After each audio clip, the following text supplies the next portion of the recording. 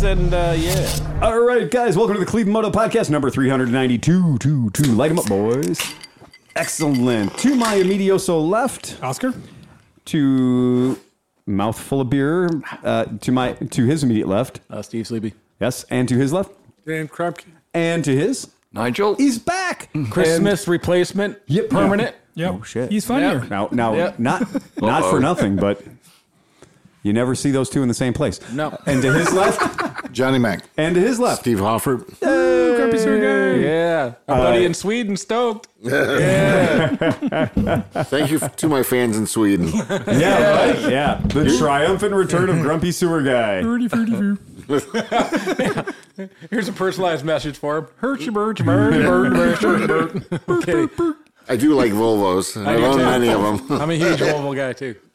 It is absolutely true. Well, so I will have to preface this by saying last night I had a fuck you moment on an electric motorcycle. Uh-oh. And it was one of those ones where you go, oh, I guess I was asking for that.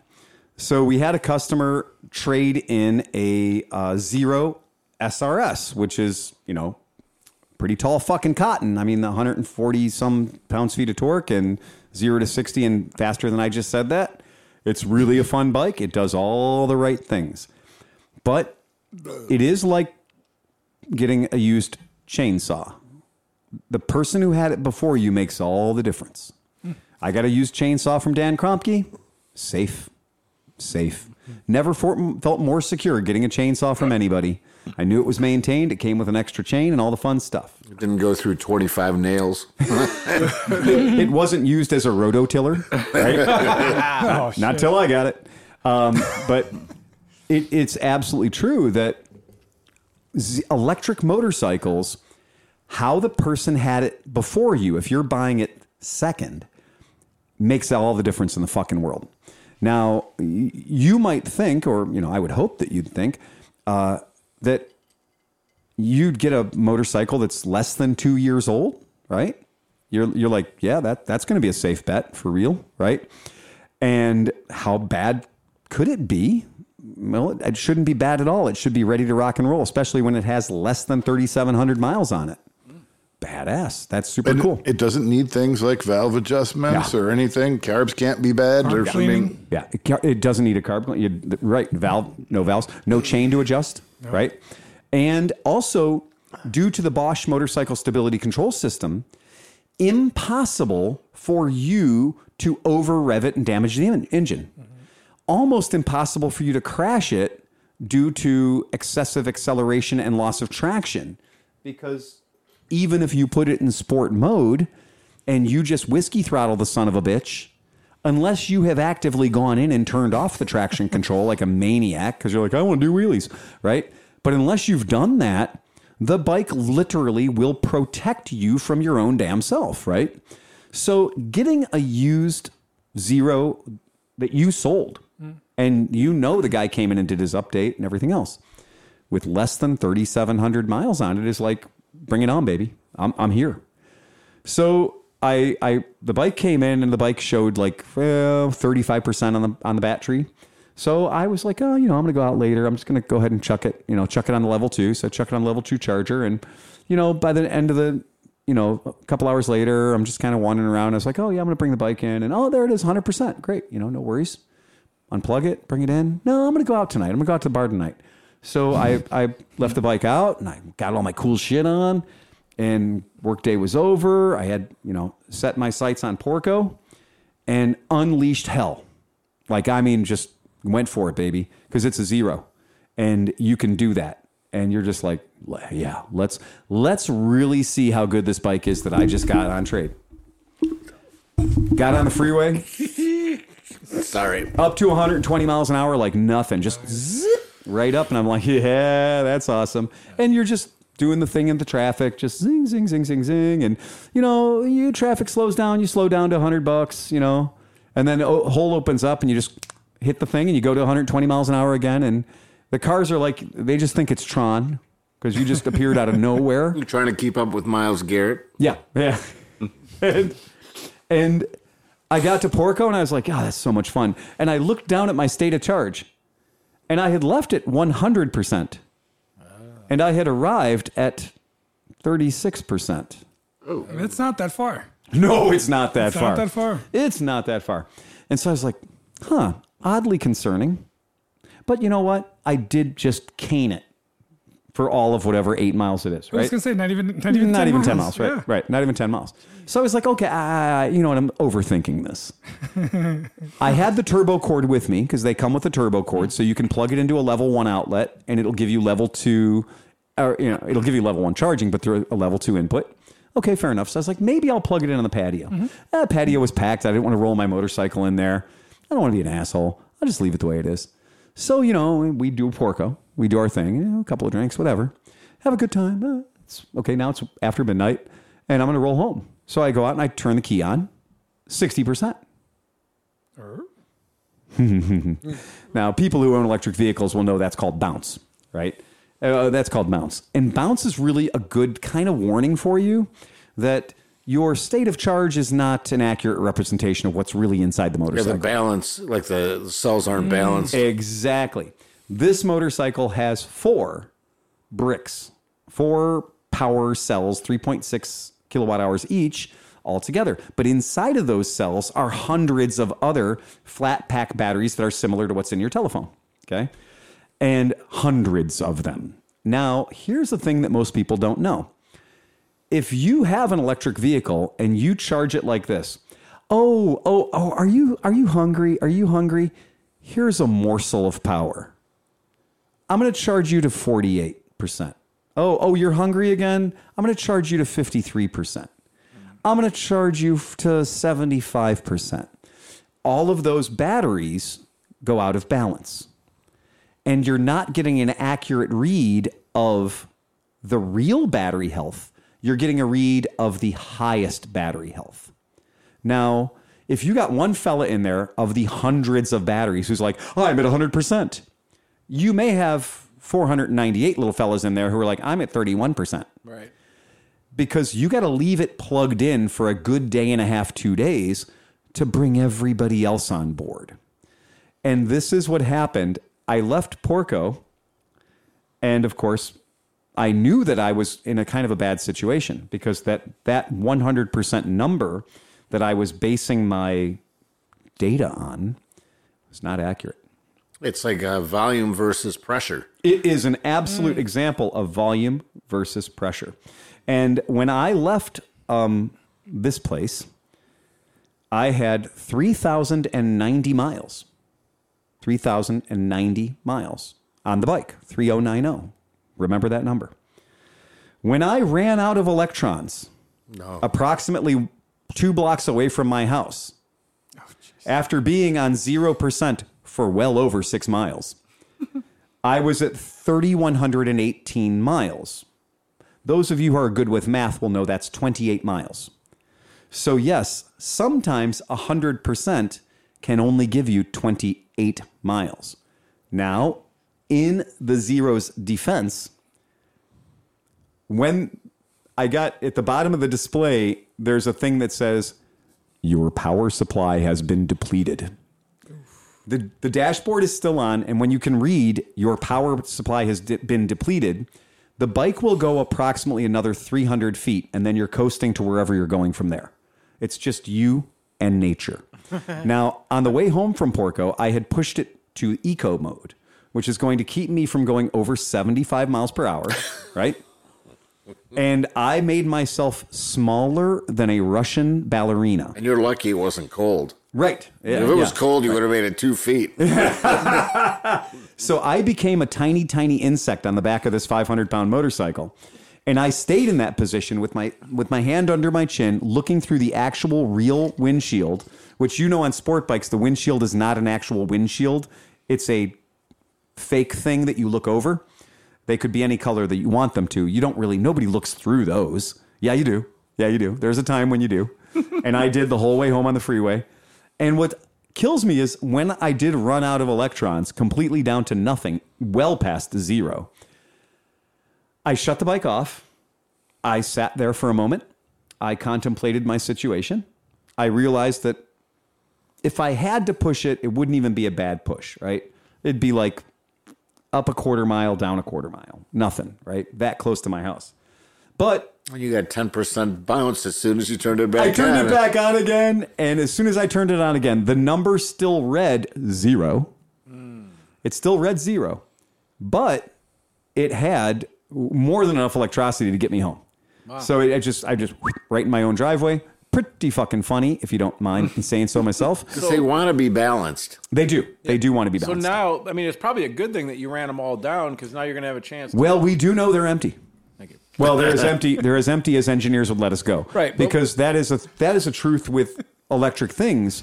Like, if you have a lithium battery in your DeWalt or your Milwaukee, and you're like, it's dead. Oh yeah, you've damaged the battery, dude. You can never run them down to 0. You're going to damage the battery. And then like magically you like have a smoke break and you come back and you drill 73 more screws with it. Right? Yeah, because the engineers know that we're fucking stupid, right? They know we're dumb. And so they put a big old false bottom in it, as you do. And so I did get a big kick out of that.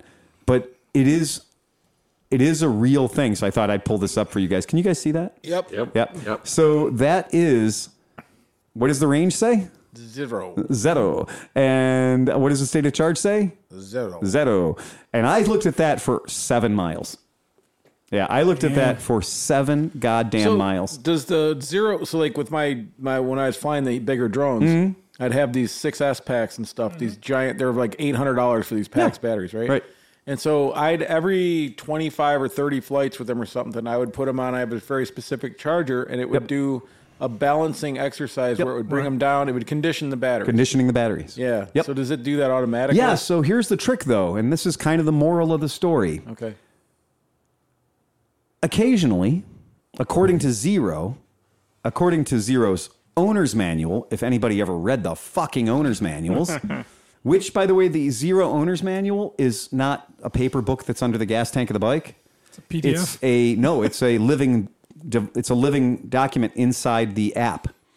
So they can make changes to Update it. on it, yeah. So the owner's manual that you may have read when you bought your 6.2, was it? What was your Zero when you got it? 6.0? 6.5. 6.5. What year was that? The year of our 6 Lord. years ago? Yeah, right? So Yeah. when you got your bike, the owner's manual, it came with a thumb drive. Yep. Now it's in the app. Well, as technology moves forward, big fucking surprise, as technology moves forward, they change the owner's manual as they write different firmware and make the bike better in some way. Because in one overnight, customers went out and turned their bike on, and they went from 102 pounds of torque or pounds-feet of torque to 116 pounds-feet of torque. Free. That's our gift to you. Go ahead. As far as the balancing thing, Yeah. batteries can only really balance themselves when they're being used. Right. Because if I have two 12-volt batteries and I wire them in series, so I put the positive to this and the negative to this one, Yep. and I have the two other leads, a positive and a negative, and they're just sitting there, that's doing nothing. It's doing nothing. Because no current is running through both batteries You at the got to same keep time. with the flow. If you hook it to a light bulb, Right. then it makes them balance. Because now they work. Now there's a circuit, Right. and the current is running through both batteries. But they... And one battery will charge the other until they reach they balance. Yes. Yeah, but like all the bigger batteries... You have to put some sort of small or some sort of load on them. Well, that's what most, like all the batteries I had that are over anything over 2 cells all come with the balancing lead charge. So there's a whole thing where all those exactly what you're saying, so that each individual cell is then Controls being it, yeah. it's reading the voltage and the computer is bringing it up and down to match. Yep. Because the app on the Zero app shows you the difference between the each of the batteries, and right. the diagnostic codes on the BCM will tell you how balanced. Like when you're out a certain amount, it tells you to do something like And this is why run it down and charge it back up, or we're having this conversation. Because sometimes I want to yell at customers, and I'm not allowed to. But I can do that here without naming names. I don't care what forum you're on, where somebody who doesn't own a Zero, but is waxing philosophically about all the science he learned in the 80s, is telling you should never charge your batteries over 95%. well, there's the wackos out there that don't, and they wake up in the middle of the night and unplug their bikes, and it's like, are you an idiot?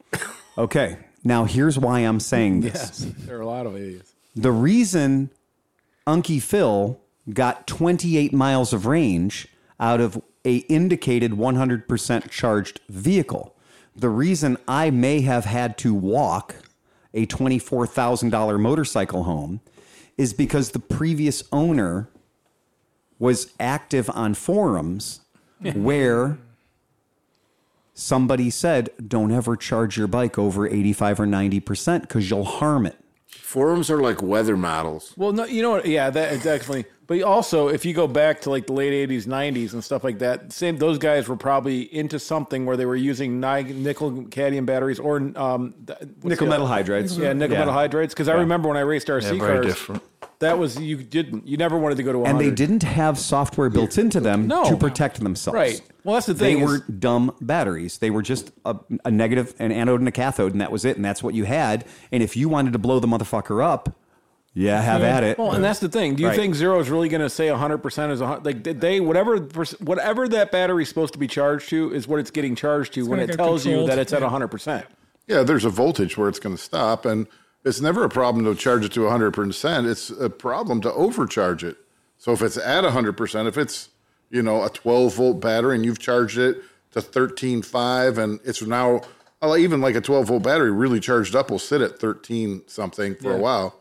But if you continue to throw 15 volts at it into eternity, it's not going to take that, and it's going to mess with the chemistry in the battery. Mm-hmm. But I'm sure Zero. I mean, with a lead acid, it would just all the water would evaporate out of it. But with all the software, they have to have something where it's still flow charging it at some point. It shuts it off. If the cells are within balance, I think it shuts everything off. So it's 100% as indicated by a smart charger. Right. So it's nothing to do with what the actual battery's at.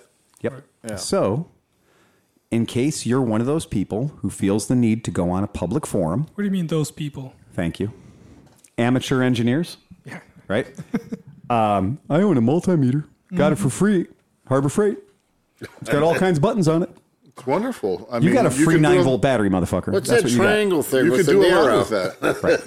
Right. There's no shame in There's a Harbor no Freight thing. But get it, learn how to use it, and it can actually be very valuable. And that and why this is so important is we have to acknowledge that you are stupid compared to the person who designed the thing you just bought. Have you been talking with my wife again? or his boss? And the reason I think it's really, the reason I think it's really, really important to understand that is you have got to understand that when you think. I was so happy not to be at work today. So would you guys like to take a look at this little thing that I pulled up off of Zero's actual website, off of zeromotorcycles.com. Okay. So this is the specifications for the new Zero DSRX, which is their adventure touring version of the SRS. And this is, this is a shit hot vehicle any day of the week. Any way you slice it, this is great. And I hope you're happy. But so the power pack. Is it an SRS with TKC 80s on it? I hate to be right all the time, but they don't call me the Oracle for nothing. It is exactly what we wanted it to be, which is a SRS with elevated suspension and TKC 80s on it. Yeah, I mean, for lack of better. But anyway, I'm oversimplifying it. What does it say? It says the nominal capacity of the battery is now 15.2 kilowatts, right? You can read it. It's right in front of you. And it says the maximum capacity is 17.3 kilowatts. Cool. Kick ass. The charge time, 2.7 hours. Now, what does it say right after that? Yeah. With 110% charged. Yeah. Right? This one goes to 11, motherfucker. Right? This one goes to 11. Literally. So if you have a 6 kilowatt rapid charger, which is how the premium ships out, when you do that, you can charge this bike for 1.6 hours to get to 110% charged. And this is that thing where I have to tell you that I know that your simple brain is saying that doesn't work. Because anyone who ever says, dude, I want you to give me 110%, that I've already murdered that person in my head. But in this particular case, because of that, with battery technology today, if you charge it and you leave it plugged in for 2 goddamn days, dogs and cats aren't going to mate. Owls aren't going to fall out of the sky. Your bike's not going to blow up. It's not going to burn your garage down like all those other things you buy from China that you leave plugged in all the time, even though you shouldn't. Like the 6-volt battery on my tractor that I left plugged in for 6 months, and it turned into just lead plates. Mount Vesuvius. It was just lead plates. Imagine if sitting you would there. have been there when it caught fire. It would have been was awesome. spectacular, right? Wait, when is that? When did that happen? Way before you. Okay. You were encamped on my. Because I have a solar charger hooked up Anyway. to it, and I maintain those batteries. Right. So here's the point. The takeaway for anybody who's concerned: just go ahead and plug your shit in. Yeah. Do not be micromanaging your batteries. If you want to set a charge target at 95% because it makes you feel good, because all these vehicles, if you have a Tesla, if you have a Chevy Volt, if you have any electric vehicle whatsoever, now in today's firmware, almost all of them give you the opportunity to set a charge target.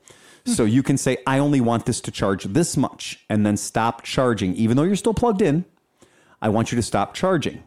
And hell, with zeros, you can even use your phone to be like, ooh, override the charge target. My flight comes in from Nova Scotia at 9:22 p.m. I want to go see my side piece.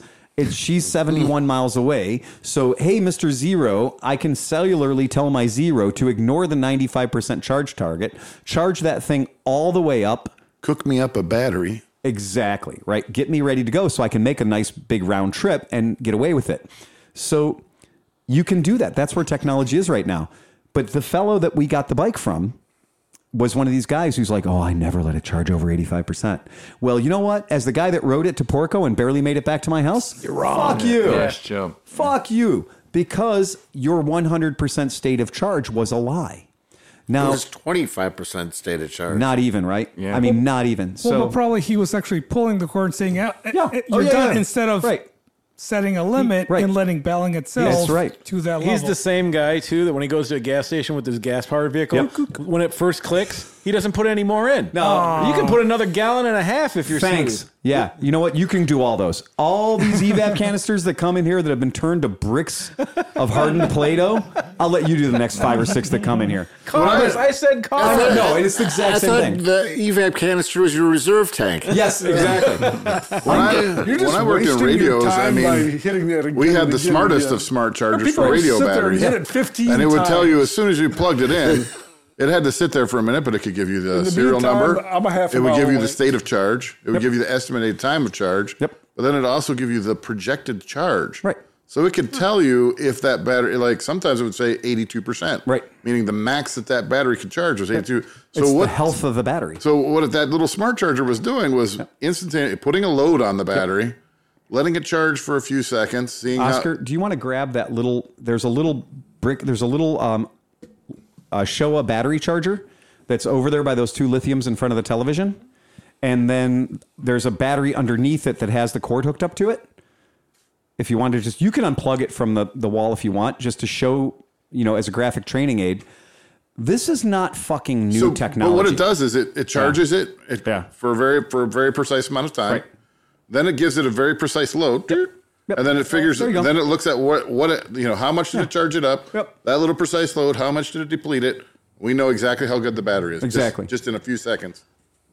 I have a lithium Optimate lithium charger right over there that its main feature in life is to charge lithium motorcycle batteries or lithium car batteries.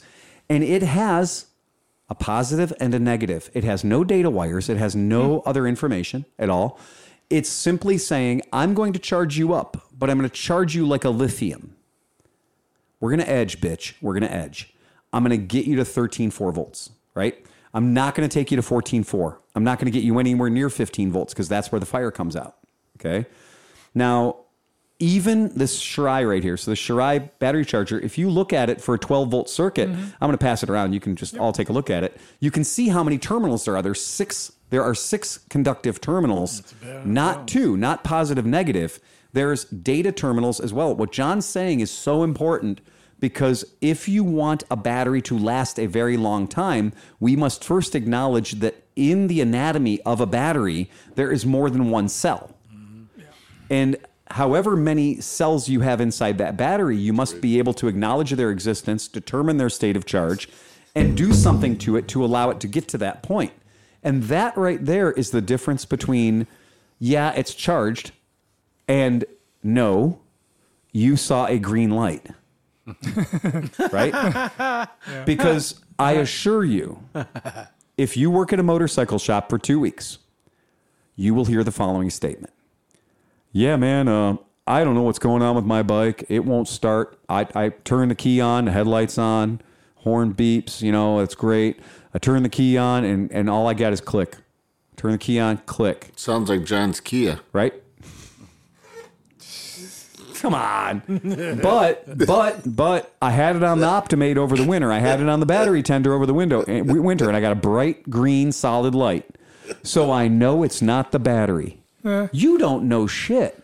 You know that little tiny circuit in that battery charger, that battery tender, which is 1/2 of an amp, you know that thing just saw something resembling 12.5 volts. And you could have parasitic loss in there. You could have... That's a lot, yeah. I'd like to say, take that battery, and I'll let you hook it to Oscar's nipples. Because he likes that sort of thing. It happens. Yeah, but it ain't going to kill him. It won't even light him up. Now take the exact same battery. He needs 120 volts at least. Take the same battery that's 3 years newer, and now all of a sudden it's still 13 volts, same voltage, but one of them has amps. The other one has no amps. And that's called phantom voltage or surface voltage or whatever term you want to use. But it's enough to fool these small, little, cool $50 battery tenders or $50 Optimates or, God forbid, $10 fucking Harbor Freight battery maintainers. That's just, throw those away now. If you have 6 of those in your garage, go out and do yourself a favor, throw them all away because all they do is lie to you. You're like, oh, that battery's good to go. It is good for nothing.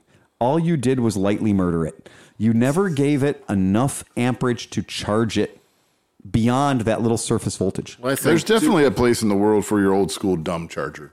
That's what I was just going to You say. hook it onto it, you hear it going. That's right. I got one from Kromke, and Let it go for about an hour. Your battery gets nice and warm. oh, the one as soon as Kromke gave me that, I immediately opened the box and looked at the box, and I looked all over it for a safety switch. I looked all over it for a thermocouple, right? And I was like, nothing. So many of today's modern chargers, even if you buy the big metal heavy thing that looks like your grandpa had it, they have a safety switch where they won't throw 12 volts unless they see 12 volts. And So that's no shit, crap. you got to pre-charge your dead battery. Yep. And you know what's cool about the old ones too is if you have, and I don't recommend this if you're Yeah. in a place that can burn, but I mean like if you have if you have old lithium batteries and they're below voltage, so Yeah. like 2.9 or 2.7 volts per cell Per or cell, something, yeah. you can put them on a standard old school Yeah. normal 12 volt lead Yeah. acid battery charger for just 5 minutes. Yes. And it'll pump that voltage up enough, just a little bit. You got to be careful because if you go too long, they'll puff and explode. But if you do it for a little bit, it's just enough that your real battery charger will now see the battery and it can bring them I back. do it all the time. with- Absolutely. Absolutely. Like grandma's chair lifts 24 volts. So if Peggy leaves it on and it goes down to 14 volts, Oh, yeah. then the smart 24 volt thinks it's 12 volts Right. and it says it's charged. Yeah, because it turns now it I over gotta to go a 12 volt circuit. Yes, and now Oh, I got to that's go get maddening. So then I have to go get 2 batteries, hook them up, hook 24 volts to that, and then hook it up. And once it sees 24 Right. volts, then I can unhook them. Then Yeah. it goes into a different range because it auto ranges. It's auto ranging. Yeah. Interesting. So that's that thing is like today. Or tear it all apart, charge each 12 volt, put it all back together. And I then know that's horrible. Today I told a customer that I will bet him the cost of a new battery. That if he brings his bike into the shop with this battery that he says he knows is good, that I will definitively prove to him that his battery is not good through the use of a proper load tester or It's like this 12.54 volts. yeah. Oh, yeah. Gone. Or I said through the load tester that he already has that came with his $5,000 motorcycle that's called his motorcycle, right? Because every motorcycle is a load tester, Right. right? And that's true. I mean, that's absolutely true. get out your Harbor Freight meter, Right. hook it up to your battery, You don't even need to. turn the key, Here's how you do it. Yeah. You turn your key on. Check. try to start it. You hold the horn button, right? And now press the start button. If your horn goes off instantly and nothing happens, guess what? Time to buy a battery. Here's another trick. If you want to do it less violently, go ahead and turn your key on and hit the horn button and turn on your turn signals. If you've got an older motorcycle and that horn goes, if it sounds like a British police car, congratulations. I've just told you how to turn your motorcycle into a load tester. And now you know that battery is gefucked and you should just go buy another one. As opposed to telling a professional that you know it's not your battery. Because then I know you're not a very smart person. You never know it's not your battery. I mean, you can't just say it just based on voltage. No. As Steve had mentioned, I was having some problems with my batteries, but it made me think. I'm like, what would it really cost to build this really like weed whacker motor with an alternator on it that's about this big? Oh, you mean a gasoline-powered battery? I could just mount it under my hood. Yeah, a gasoline-powered battery. And if my battery goes dead, I just give it a little ripcord. I start that up. Give it 10 minutes. Do you know what they call that in the world of aviation? Kicker battery. An APU. Yeah. That's all it is. Source. Yeah. So every car could be, you could at least hand start it. You could start that and it would eventually start your car. I put a switch on mine that's automatic. Yeah. That if it drops below like 12.5 volts, Right. it shuts off the battery to the car. Then you hit the button, so your battery's always isolated. I was wondering why, to your point, why nobody ever just took a little generator and hooked it to your motor and to charge your Oh, sorry. Yeah. Sorry about that. You know, Because then I you was have thinking another like- gasoline motor powering a source of electricity, but it's your car engine Like, instead. what am I going to do for my daughter? What do I want her to have? So whenever Right. she's dumb and her battery goes bad, everybody does it. Like, I think So that it's a idea with jump those box. batteries, you said with the button. When they get down to 30%, Okay, you push so the button. I'll take a second and show you, but I won't make Oscar go. Well, while he's looking for it, I think just what wanted you to should say go- real quick that I had to break up a girl in high school because she was a professional load tester. I think the thing that you need to get for your daughter to cure her problems is a AAA card. yeah, right. That'd fix it. Yeah.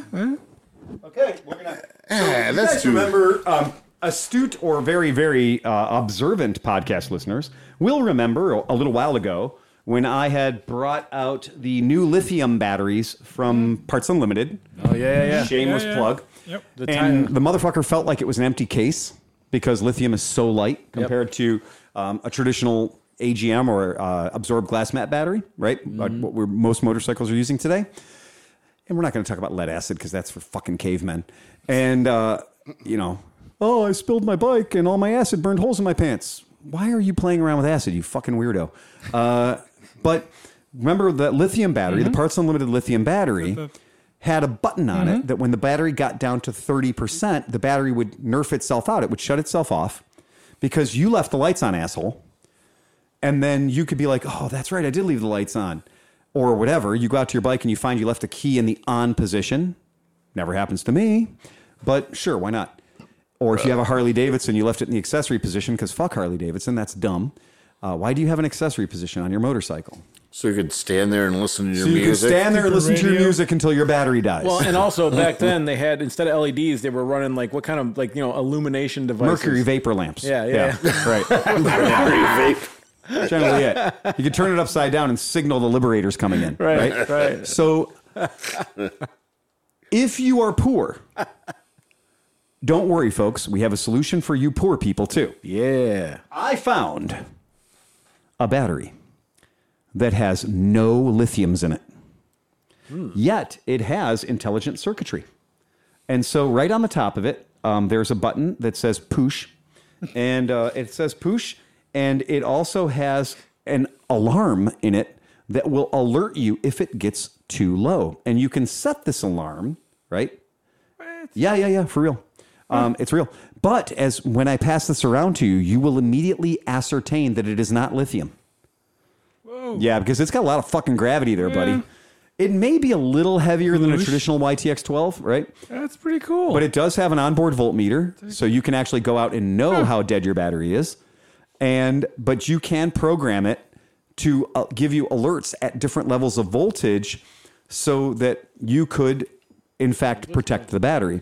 Now, this battery is far less cromulent than like a Yuasa, because it has the word chrome on it. And my rule regarding motorcycle parts is if anything has the word chrome on it and it is not actually chrome, it is probably shit, right?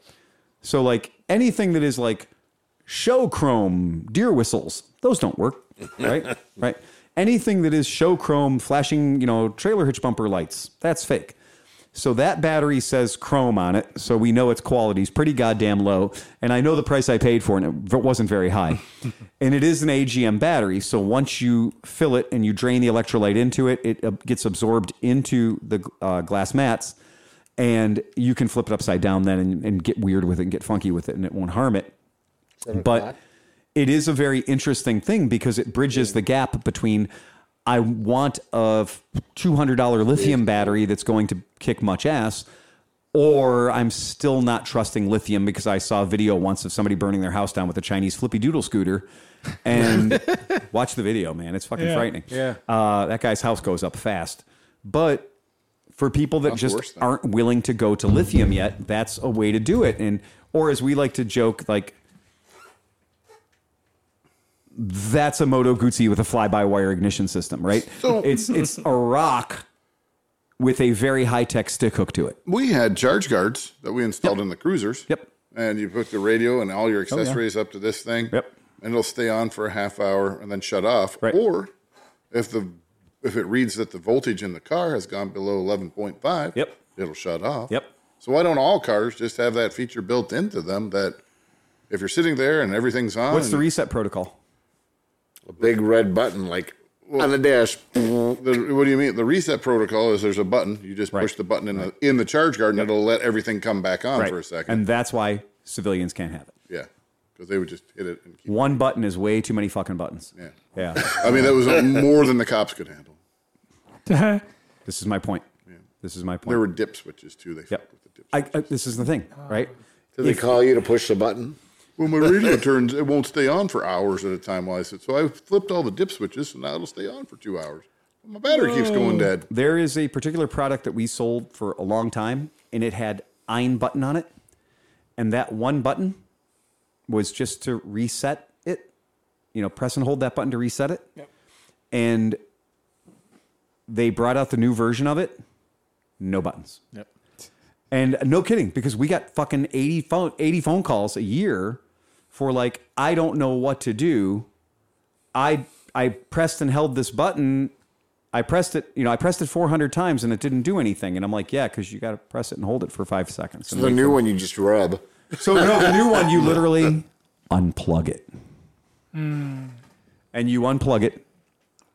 Well, Steve, and then you plug it back in again. And Well, I mean, with that's a car, the level of... with a car, you should just have it so that if you leave your key on, you leave your lights on, you walk away, whatever happened. That You come back, everything's off. You Yeah. turn your key off, and you turn it back on. My Toyota Tundra has that. And everything's Or good. had that. My 08 Tundra.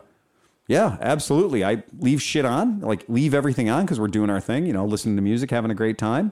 Got the key in it, keys in the accessory position, whatever. And we're having fun, and 25 minutes into the fun... Or like I leave the dome light on or something because I'm putting my tent together in the back of the truck, and 25 minutes in, yeah, it's doing that. It's built into the Toyota, but there's no button. You're right. You turn the key off, you turn it back on again. And that's what that is. But it's hilarious that our society as a whole is so nerfed out that we are to the point where ein button is too much. Yeah. It's really fucking weird. One too many. One too many buttons. If the hearse doesn't start, it'll be said that it's got a dead battery. Yes, exactly. Yeah, right. Sorry. Yeah, yeah, oh, yeah. And that's exactly what you're here for. And there's, you look just look at your hood and you go, there's not much life left in that battery. You Are earned you your sure keep it's there. not Chris Smith? that was way better than a Chris Smith joke. Yeah, Chris well, when Smith would you're- have had to when- read it. When your hearse, you print out the internet. When your hearse dies, do you happens. call a tow truck or do you call a bigger hearse? Yeah, right. Right? Yeah. Yeah. It is getting into older vehicles that are more analog, and When you're cleaning your vacuum, you are a vacuum you are cleaner. a vacuum cleaner. That's exactly. Whoa, dude. Mind blown. Wow. That's deep. Yeah. Deep shit, man. Yeah. So did anybody do homework? I did. I brought a small one. I'll start it up because I like when he reaches into his pants and says, "I brought a small one." I have a real quick one though. First, all right. Right. It's not homework. Wait a This second. is listener mail. This is an important question. Okay. And I think I need the entire think tank of all these people here to actually get the answer together for this guy. All right. This kid, some of you know him. He's a sanitation worker in New York City. He's a happy worker up there. Last name Nasty. First name Chaz. He's a fan of the podcast. Oh, yeah, we know Chaz Nasty. Yeah. Hey, guys, this is a pretty dumb question, I guess, but my Harley that I have has the crappy original Dunlop tires that came with it from 1998. It definitely slides out a little bit when I make left-hand turns, and it doesn't seem to like to stop. I'm a little nervous to ride now. Should I change those? Do you think I'll die with those still on Don't the bike? turn left. There you go. No, you're good. You're good. You're good. Just go 100 miles an hour, and if it'll go that fast without the tires breaking up, they're safe. They're fine. And you know, Also, you got to scrub the old rubber off. I'm going to tell you a little something about your crappy 20-year-old Dunlop tires. Those aren't crappy Dunlop tires. Those are amazing Dunlop tires. They really are. Mm-hmm. The Harley-Davidson, the made in America Harley-Davidson Dunlops are some of the best tires in the world. They are. They're ridiculous. Even the bias plies. They're insanely well-built tires by anybody's standards. It's the 20-year-old problem. Yeah, I was thinking that. Yeah. Right. Because I don't care if your motherfucking tires from the great god of Continental Pirelli, whatever himself, when they're 20 years old, they are lumber. Yeah. Right? Yeah, they're petrified. And Yeah. but you know what? They'll last forever. Yeah, they're drier than the Crypt Keeper's asshole. And if There you can is burn no about a way- quarter inch off, you'll get a little bit better traction. Yeah. There's just, we see routinely tires that come in here that are 7 years old and are dry rotted to the motherfuck in the tread, in the grooves, where people are always looking at the sidewall of the tire and they're like, oh no, the sidewall looks good. No checking. No crazing. I'm like, what the fuck is a crazing? That's like a cranberry raisin thing. Right, yeah. Right? That is And cereal. I'm like, so what the fuck? Like, no crazing at all on the sidewall. Then you let all the air out of their tire, Yeah. and the sidewall bends, and you see that it's all. Yeah, because these guys are Burt Monroe putting fucking kiwi shoe polish on the sidewalls of their tire. And they're like, oh, look, it's good for tech. No, fuck you, man. This is garbage. You look into the tread of the tire, stare into the mighty crevasse. Do not let your tire wear indicator be your only guide. Again, think a little, just a little. If you don't see a date code on the side of your tire, it's old. I think the newer tires tend to crack out They way do. faster because of the compounds they use. Yeah. They're so much softer, and they have volatiles in them. Yes, exactly. In order to get... It's not even. That's not. I mean, it's not Yeah. like so. Like dry rotting is an indication of it being old and hard. Mm-hmm. A lot of times, it's not because the tire's going to fall apart. Your knobbies aren't. I mean, it can happen. Yeah. Your knobbies will start falling off on a really, really fucking old tire, but usually it's just, you know what I mean. Like it's not really safe to ride. Not because the tire's going to fall apart. Exactly. But because it's just very poor traction. Yep. Sure. And anytime you've ever ridden an old, dry, fucking nasty ex-girl tire, you know instantly the first time you pull out of the driveway, you feel that lack of confidence instantly. Yeah. And what we see here being ridden in, look, man, I admit it. I make snap judgments about people all the time after I check their air pressure. Like, if you buy a bike from us, you get a tire pressure gauge. It comes with a tire pressure gauge. I bought 1,000 of these things with Cleveland Moto printed on the side and a handy little magnet, what for picking up things you dropped. And it's a cute little thing you could sneak into prison. And it is so awesome. But today I had more than 3 bikes come in, and not one of them was over 12 PSI front or rear.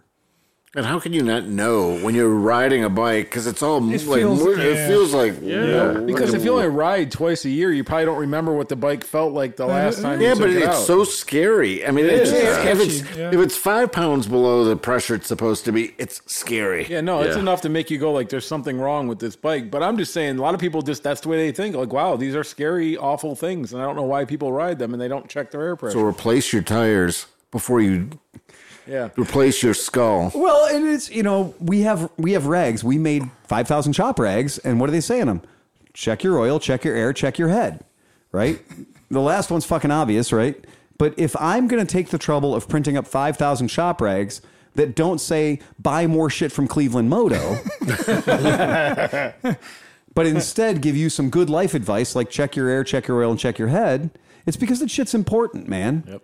It's why when you buy a new motorcycle, the tire pressure is printed on that son of a bitch in at least 4 different places. It's why you don't have a VIN plate on your car or your motorcycle that doesn't have your air pressure, because that kills people. And TPS, tire pressure monitoring systems are not yet refined enough in some motorcycle applications, and they do change quite a bit, and they're still a little more trouble than they're worth. But again, a tire pressure monitoring system is just a compensator for a really stupid owner, because you're like, yeah, well, I don't know, if only there was a way to check the pressure inside the tires. I've given stuff that came in here when I had, when I'm doing my intake sheet and I check the tire pressure and I just look up at people like, you failed, right? And I just give them that long, slow look like, you motherfucker. And then I kick it. I don't say a word. I just kick it and I look at them again. And I point to it and I kick it again. And they're like, what? And it wobbles. And I'm just like, I'm like, how did you get here?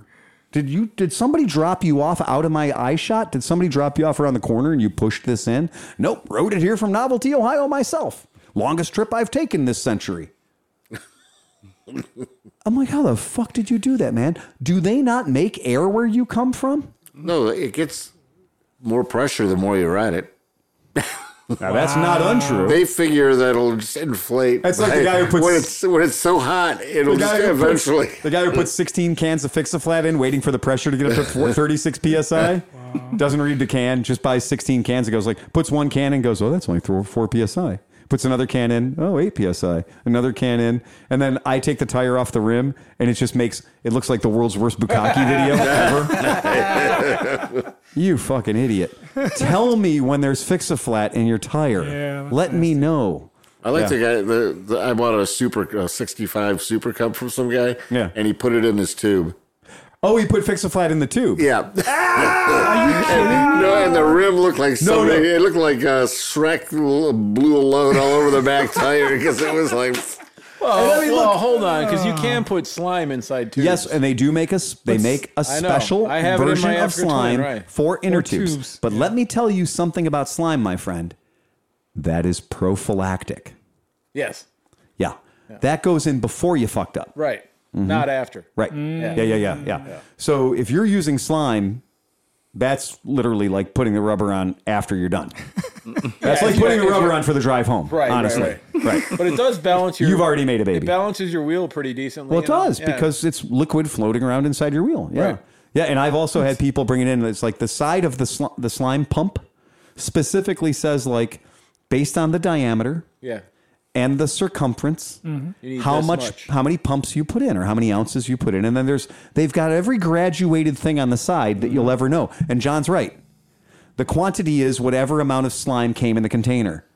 Because John has been back there on the tire machine where as soon as you crack the bead on the tire, there's a puddle of green on the floor that looks like every Leprechaun sex video ever just got filmed in the workshop. It's so fucking bad. And you're like... Here we go, Ghostbusters. The little Dreams booger guy comes out. What is the thing called that you put it in that leaves an alien egg in the butt or whatever? Oh, an ovipositor or a splorch? Yeah, splorch. The fact that you knew both of those words like that. Don't Google it. Don't Google it. What's your mom's phone number? Sorry, man. Had to do it to you. I know it. I'm not giving it to everybody on the air. Poor Mama Macklefresh. Splorch. I just thought it was some weird kind of torch. I didn't understand there was a whole thing behind it. Oh yeah, no, yeah, I didn't get that. I missed all of that. That's not a bad thing to miss. Yeah, right, for real. So yeah, that's you obviously can't get it out of your mind. No, I definitely can't. So Oscar has an actual. It's more of a question to see if anybody can actually guess. So in the last James Bond movie, there was a Triumph Scrambler 1200. And it went out for sale recently. What? So the actual bike that actually was used in No Time for Die. And it's the last vehicle to service the Queen. True.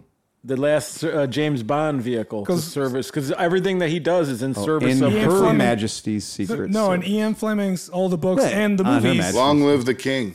were while Yeah. Queen lived. Correct. Okay. All right. All right. So the MSRP, the original for this bike, for a 2022 Triumph Scrambler 1200 XE, right. it's $15,000. Seems like a fair deal, right? Okay. Yeah, it's a big ass motorcycle. You know, Yeah, it's a- 1,200. It's a tasty ride, man. So Right. what do Yeah, you I'm guys with think you. that the are actual bike that huge. was used in the movie sold for?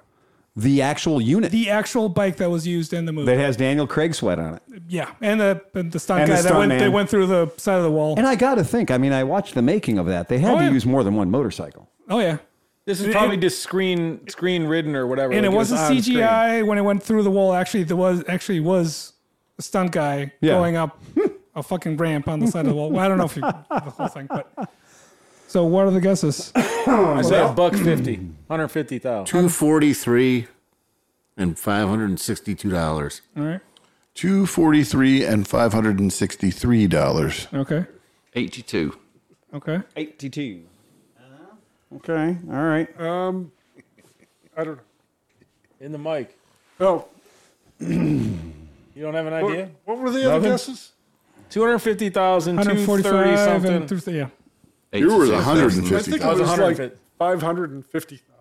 Wow. No way. I'm not going to answer because this has turned into a top 5 list. Okay. And I will not participate. It's Top 5 it's list. gonna be fast. It's gonna, so if we're Doesn't doing matter. prices right, $1. it was Nigel with 80. It actually went out for $138,000. Was it really? Hold on. 150, how much is the difference? But Oh, you bid This is over. why I checked out. Over under. There you go. You bid over. You right. bid over. No. Yeah. damn it. All So, right. I'll let you slide. 138K. 138K. So that is a solid. Yeah. 10 That, I mean, times. that's 10 times the amazing. price. Yeah. Almost. Wait, I, MSRP. I actually saw that somewhere, but I'm so thick. I only remembered there was an 8 in the number. So I played that game before. You're Yeah. like, is there an 8 in there? Yeah, there is. Yeah, you're good to All right, go. that was it. Yep. I have news. All right. So the Vaporware Hawk that's coming out by Honda The NT 1100. is using engine that's like the NC 750X, the low revving John's Yeah, yeah. favorite motor. Yeah. But they're going to make it like the Africa Twin. Supposedly, they're making it like the Africa Twin motor with the cam, gear driven cams and the compact design. So it's going to be a very compact 750 based on the NC motor, but it's going to be like a love child of the Africa Twin. Yeah, it's going to go into the Engine new and the new Transalp, right? Right. Besides the Yes. Hawk, it's also going in the Transalp. But it's Roger going to be that. way different than what you would get at 4,000 RPM. yeah, right, Yes. right, yeah. They promised, the kind of the tech sheet that I read for this said, we promise you it's not a diesel. Right. Right. Because as we'll be happy to tell you, Yeah, that bike. everything else, when I see that particular lean of a parallel twin, I instantly start going, oh no, fuck, man. There's another motorcycle that took all the fun out of motorcycles. So yeah, this is, but the idea is 100 horsepower and, 100 horsepower and plus 100 torques, right? Yep. Good So looking bike. yeah. So I have So absolutely you no might have problem. already discussed that. Maybe you did that at, No, but that's good because I can also tell you I have recently seen artist concept drawings for this thing that were so fugly. I mean, they're I don't so find that that attractive, honestly. You don't like that one? See, I do like that one. I do too. I do That looks like a one. CTX. Yeah, I don't think that looks like a C. Well, I see a trend though, because if this is coming out to look like that, and the Yamaha GP thing, Right. Oh, yeah. they all have Exactly. the Rickman fairing with the solid That's the new nozzle. style. That yeah. doesn't Yeah. look as nice. I don't like. Yeah, that's yeah, and that is totally. Well, the thing that 100% Yamaha got right is That right there is what I don't like. There you go, John. Move- There's move- your Honda Hawk right No, there. move your cursor right down a little bit and to the right. That's what I don't like. No, that's what I don't like. Yeah, me I too. really don't like. That's what That's I'm what I saying. don't The Yamaha has like a more old school back end to it, and gives it a really good look. Yeah. This angular shit has to stop, Right. man. Yeah, there's a problem with this motorcycle, and the problem with this motorcycle Looks happens. like a white girl that smokes. She's got all up front and nothing in the back. Just like a flat board that sits there. And Right now, and It was a reach, but okay. yeah, you're not. oh, you know what I'm talking about? Those ladies like, yeah, no, it's like a flat thing It's that like goes everybody down. that works at Circle K in Elyria. I know Yeah. exactly what you're talking Oh about. God, that fucking Right, there's a lot of good things happening. Is that where the Twisted Tea happened? Right? Yeah. right? Yeah. There's a lot of good I things get to happening. sit there for a half hour twice a week. Oh, right jeez. there, like that point right there. So basically, when they got the first third of the motorcycle done, That's the Africa Twin Tank. Look at it. If you painted that it red is, and black. It is. And you know what? When they did, so from just in front of your testicles, actually just from the testicles back, you're right. They phoned it in. Yeah. It has no back seat to speak of. And it's one of these bullshit bikes where the tail lights are equal to the rear axle. Yeah. And I do not like when the taillights are equal to the rear axle, because you've got this extra foot of motorcycle back there that they could have used for motorcycle. But instead, it's nothing. And you don't need that. You can have a motorcycle that actually ends at the end of the story. You don't need to end the motorcycle before the motorcycle ends. This reminds me of when Mike Seat first started Cafe Racer magazine, and like in England, I'd get excited to see them, but they would always take the GSXRs and cut the tail down to nothing and put it on there like that. Right. That's kind of what it looks like. It does. Yeah. They finished the motorcycle before it was done, and they didn't need to do that because there's no reason if you're going to bother having foot pegs right here, right, for your passenger. Right. So there are passenger foot pegs, but there's not even remotely a passenger seat. Well, no, that comes If with you buy one of these bikes, stop and see me. I've got a half a dozen of those old school chrome luggage racks. Yeah, right. You can bolt right on the back there. Make it look right. That comes with the DVD, so your passenger has to work out and get really strong quads. Yeah. And then they just hover. They just hold on to you and stand on the Yeah. back. The other problem with the light being so far ahead of the back end of the bike, is that it means that Dozy Doreen in a fucking SUV that's tailgating is another foot closer to you as well. Right, you're exactly right. Yeah. Right, Yeah. the point of impact has been relocated. Yep. Yeah, that's like putting the safety barrels after the hole. I mean, right? this bike looks like if you take off the fender extender that's there for legal reasons, it looks like it's already been to Craigslist.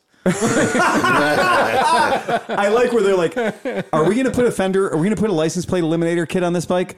No, we're going to put a license plate extenuator kit on it. You know what? Can we put the license plate on the motorcycle behind it? Right. Perhaps. I would like it to look like the plate is floating behind the bike with no attachment. It is the please. dumbest thing in the world, and you know that whatever the bracket is that's holding the last foot of the motorcycle, the turn signals and the license plate, and it has two hooks on there for bungee cords, etc.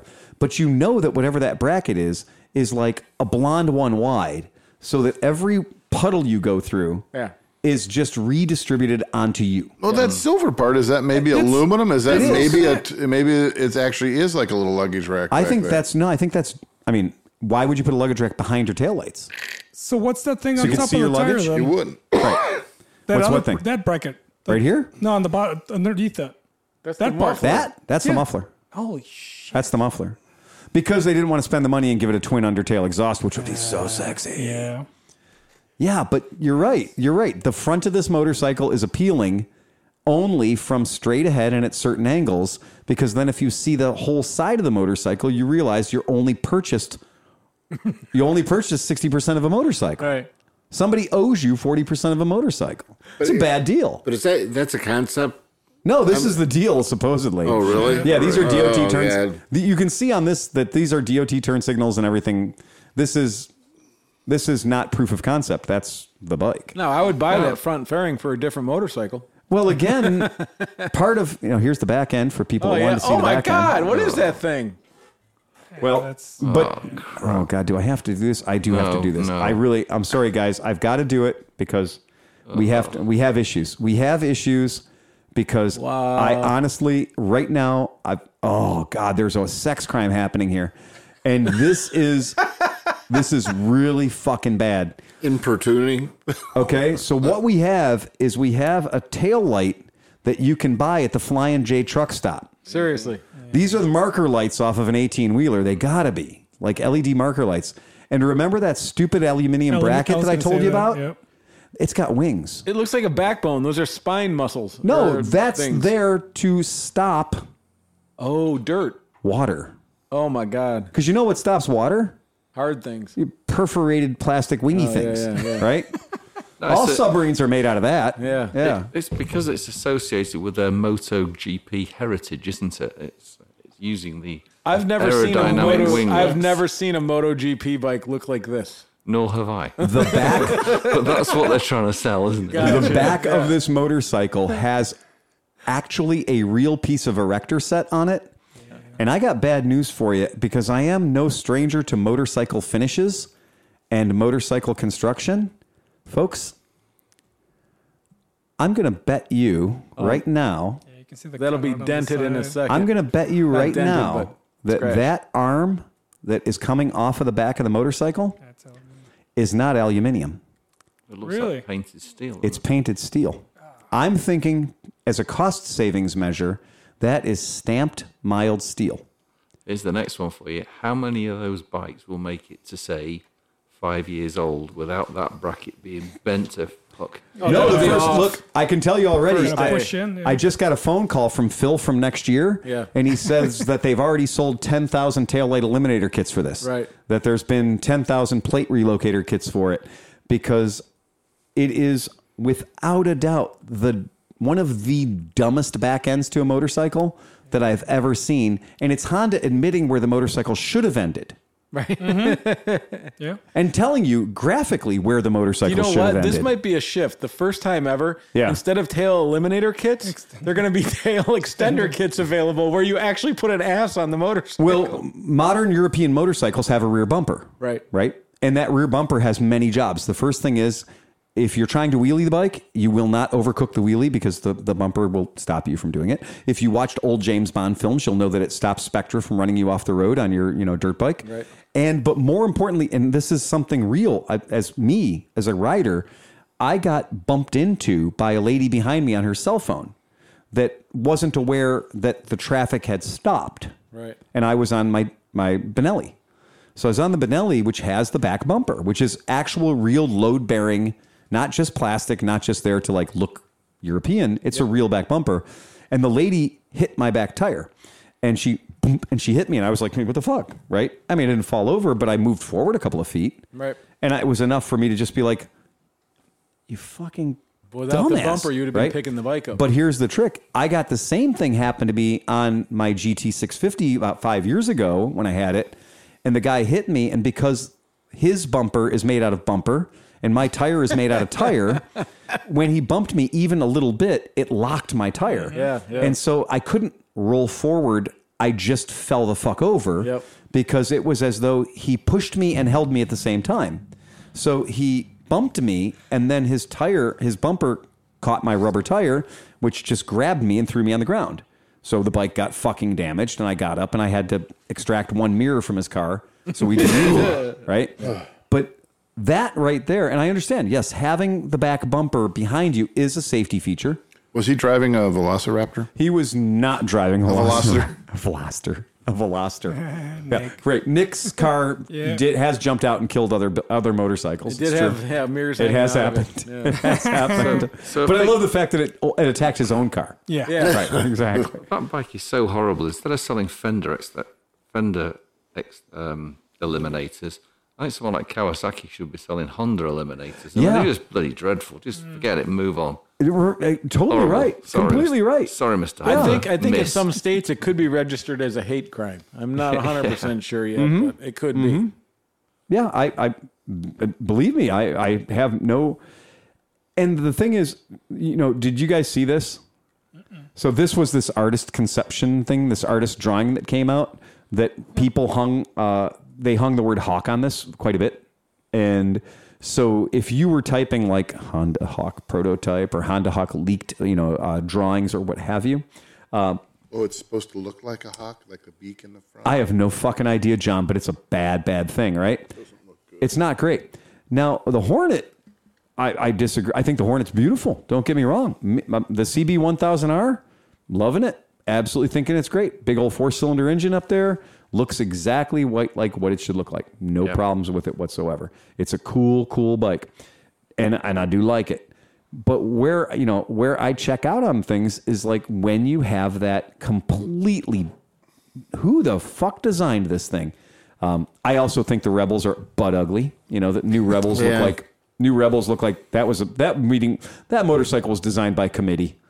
There's it looks like a joke. It looks like Wheelie and the Chopper Bunch. Like, how can we make the motorcycle's handlebars look like they're illegally high without making the motorcycle's handlebars actually higher? It is not great. Not beautiful. But anyway, that's my thing. I think this is a good looking motorcycle. Nice. 650. Yeah. No, that's the 1000. Oh. Are they replacing the 600 with the new Hornet, and it's gone from a 4-cylinder to a 2-cylinder, which is not right. No, I'd rather have the 4. I think you should change the name of it. I think if you're going to, the Hornet has always been associated with being the 900 platform, the 900, the 919, the 1000. Like having that 4-cylinder, the 4 pipes in a row underneath the bike. It's just like Hornet has always been a 4-cylinder. Yes. There've been 250 Hornets. There've been all kinds of Hornets, but they've always been a 4-cylinder. Yeah, always been a 4-cylinder, and they always are attractive. I've always been really attracted to them. They're cool looking bikes. But yes, when you make it into a twin, you got to just admit it and change the name. There's nothing wrong with. We have I just took a Honda CB500X in trade the other day. It's no longer a Hornet. It's more of a Beetle. Would that be a Japanese Beetle? You want to make that bike look 1,000 times better? Just put a normal fucking 7-inch headlight on the front of it. Yeah. That's not. You're not wrong. That would be much better. Yeah, you're not wrong. But some time ago, am I right in thinking that they brought out a twin-cylinder engine, which was basically half of a Honda Fit? It was a rumor. It was the NC700. NC700. But it was proven to be untrue. Oh, was it? Yeah, I think it had like the displacement. It was close to it. It was close enough where you could be like, oh, I could buy that. Yeah. But it turned out it was. Yeah, because we both had one. And when I heard that, I was like, oh, and I was all excited. And I started looking it up. And the bike Nigel's talking about is the Hornet. And so I pulled a picture of it right now. So this is the Hornet 750. And you can see that somebody's removed some exhausts from underneath that motorcycle. Because the second you say Hornet, now remember that artist drawing I showed you at the top? That was all like, That's kind of what it is. Well, this is it. This is the final thing. Ugh. This is it. We're done now. I'm not into it. No. I'm definitely not into it. And if you wanted to systematically make this 53-year-old guy who's been riding motorcycles his whole life not like your bike anymore, take something that you called, that I love very much, the Hornet, and do this to it. And I'm looking at that and going, well, we have that in the shop already. It's called the Benelli. Mm-hmm. And that's a Benelli TNT 600 all day long. All day long. Is that a rendering or is that an actual picture? Because to me, those wheels look skinny as fuck. No, it's photo. I mean, this happens to be a Photoshop for their website, but that is what the bike is. Yeah. No, I get it, but if it comes with wheels like that, that's strange. It looks like scooter tires. They look pretty standard to me. They look, really? Yeah, they look pretty thin. Yeah, right. Yeah. I think what you're noticing is this big empty airspace where there should be more exhaustuses. How are you taking taking it and making it a twin, but making it wider on top? Yeah, right? It's not narrower. It should have been narrower. I think there's a lot of air up there. Right? Yeah. Yeah. Because the GT650 Hawk, the original, the 650 Hawk, was slender. Yeah. It's a V-twin, front cylinder, back cylinder. The gas tank was slender. Yeah. You're sitting on that bike and you look down at it. It's a slender bike. Well, that's the thing. That's the gas tank. I guarantee you that whole area up there behind the plastic's gas tank. Well, yeah. It's an inverted pyramid, isn't it? I like to call that the sales funnel. That's it. But yeah, it's that's one of those things. But I just, for me, it's not right to call it a Hornet. I don't think it's a good Hornet. And here's the NC 750X again. If anybody would ever like to know how much, if you could grab somebody's nose and pull it really hard. It looks like a bird, though. I mean, to me, it looks exactly like a bird.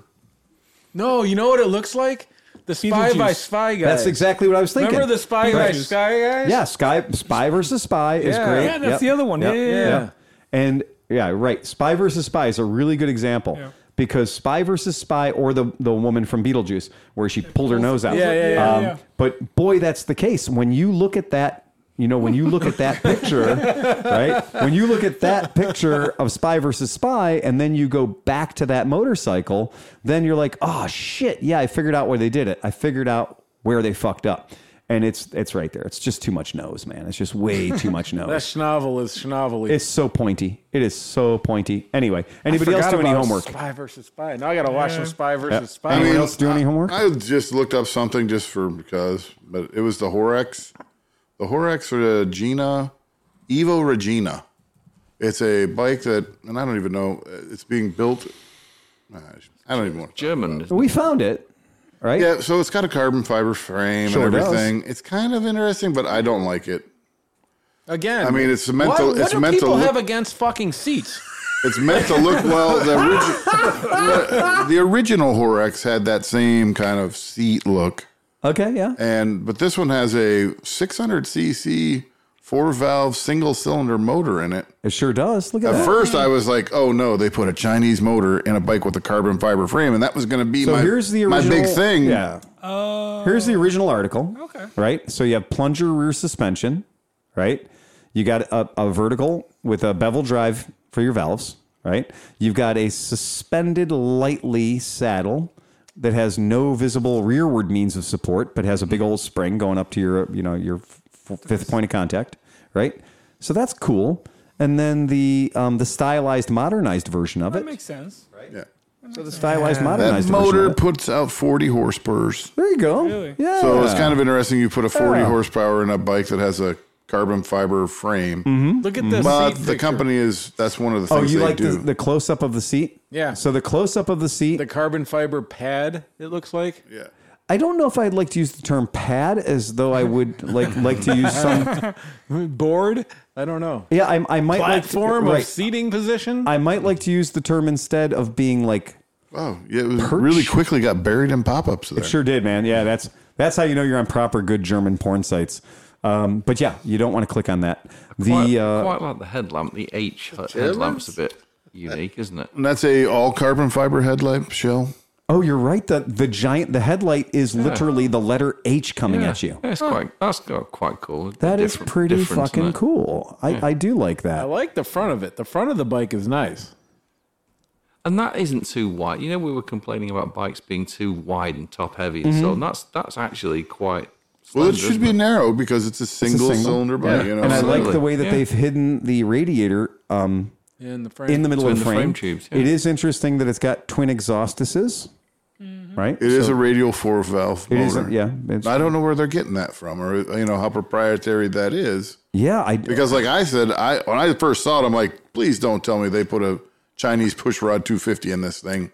It sure is, and I gotta say, it is accurately inspired by the original. Yeah, that makes sense. It really is, because when you look at the original, you're like, that's a handsome, it's got all the hallmarks of a 50s bike, the enclosed chain, the cantilevered seat, like all that stuff is very much there. It's got a flavor of Europeanism. Here's my Horex.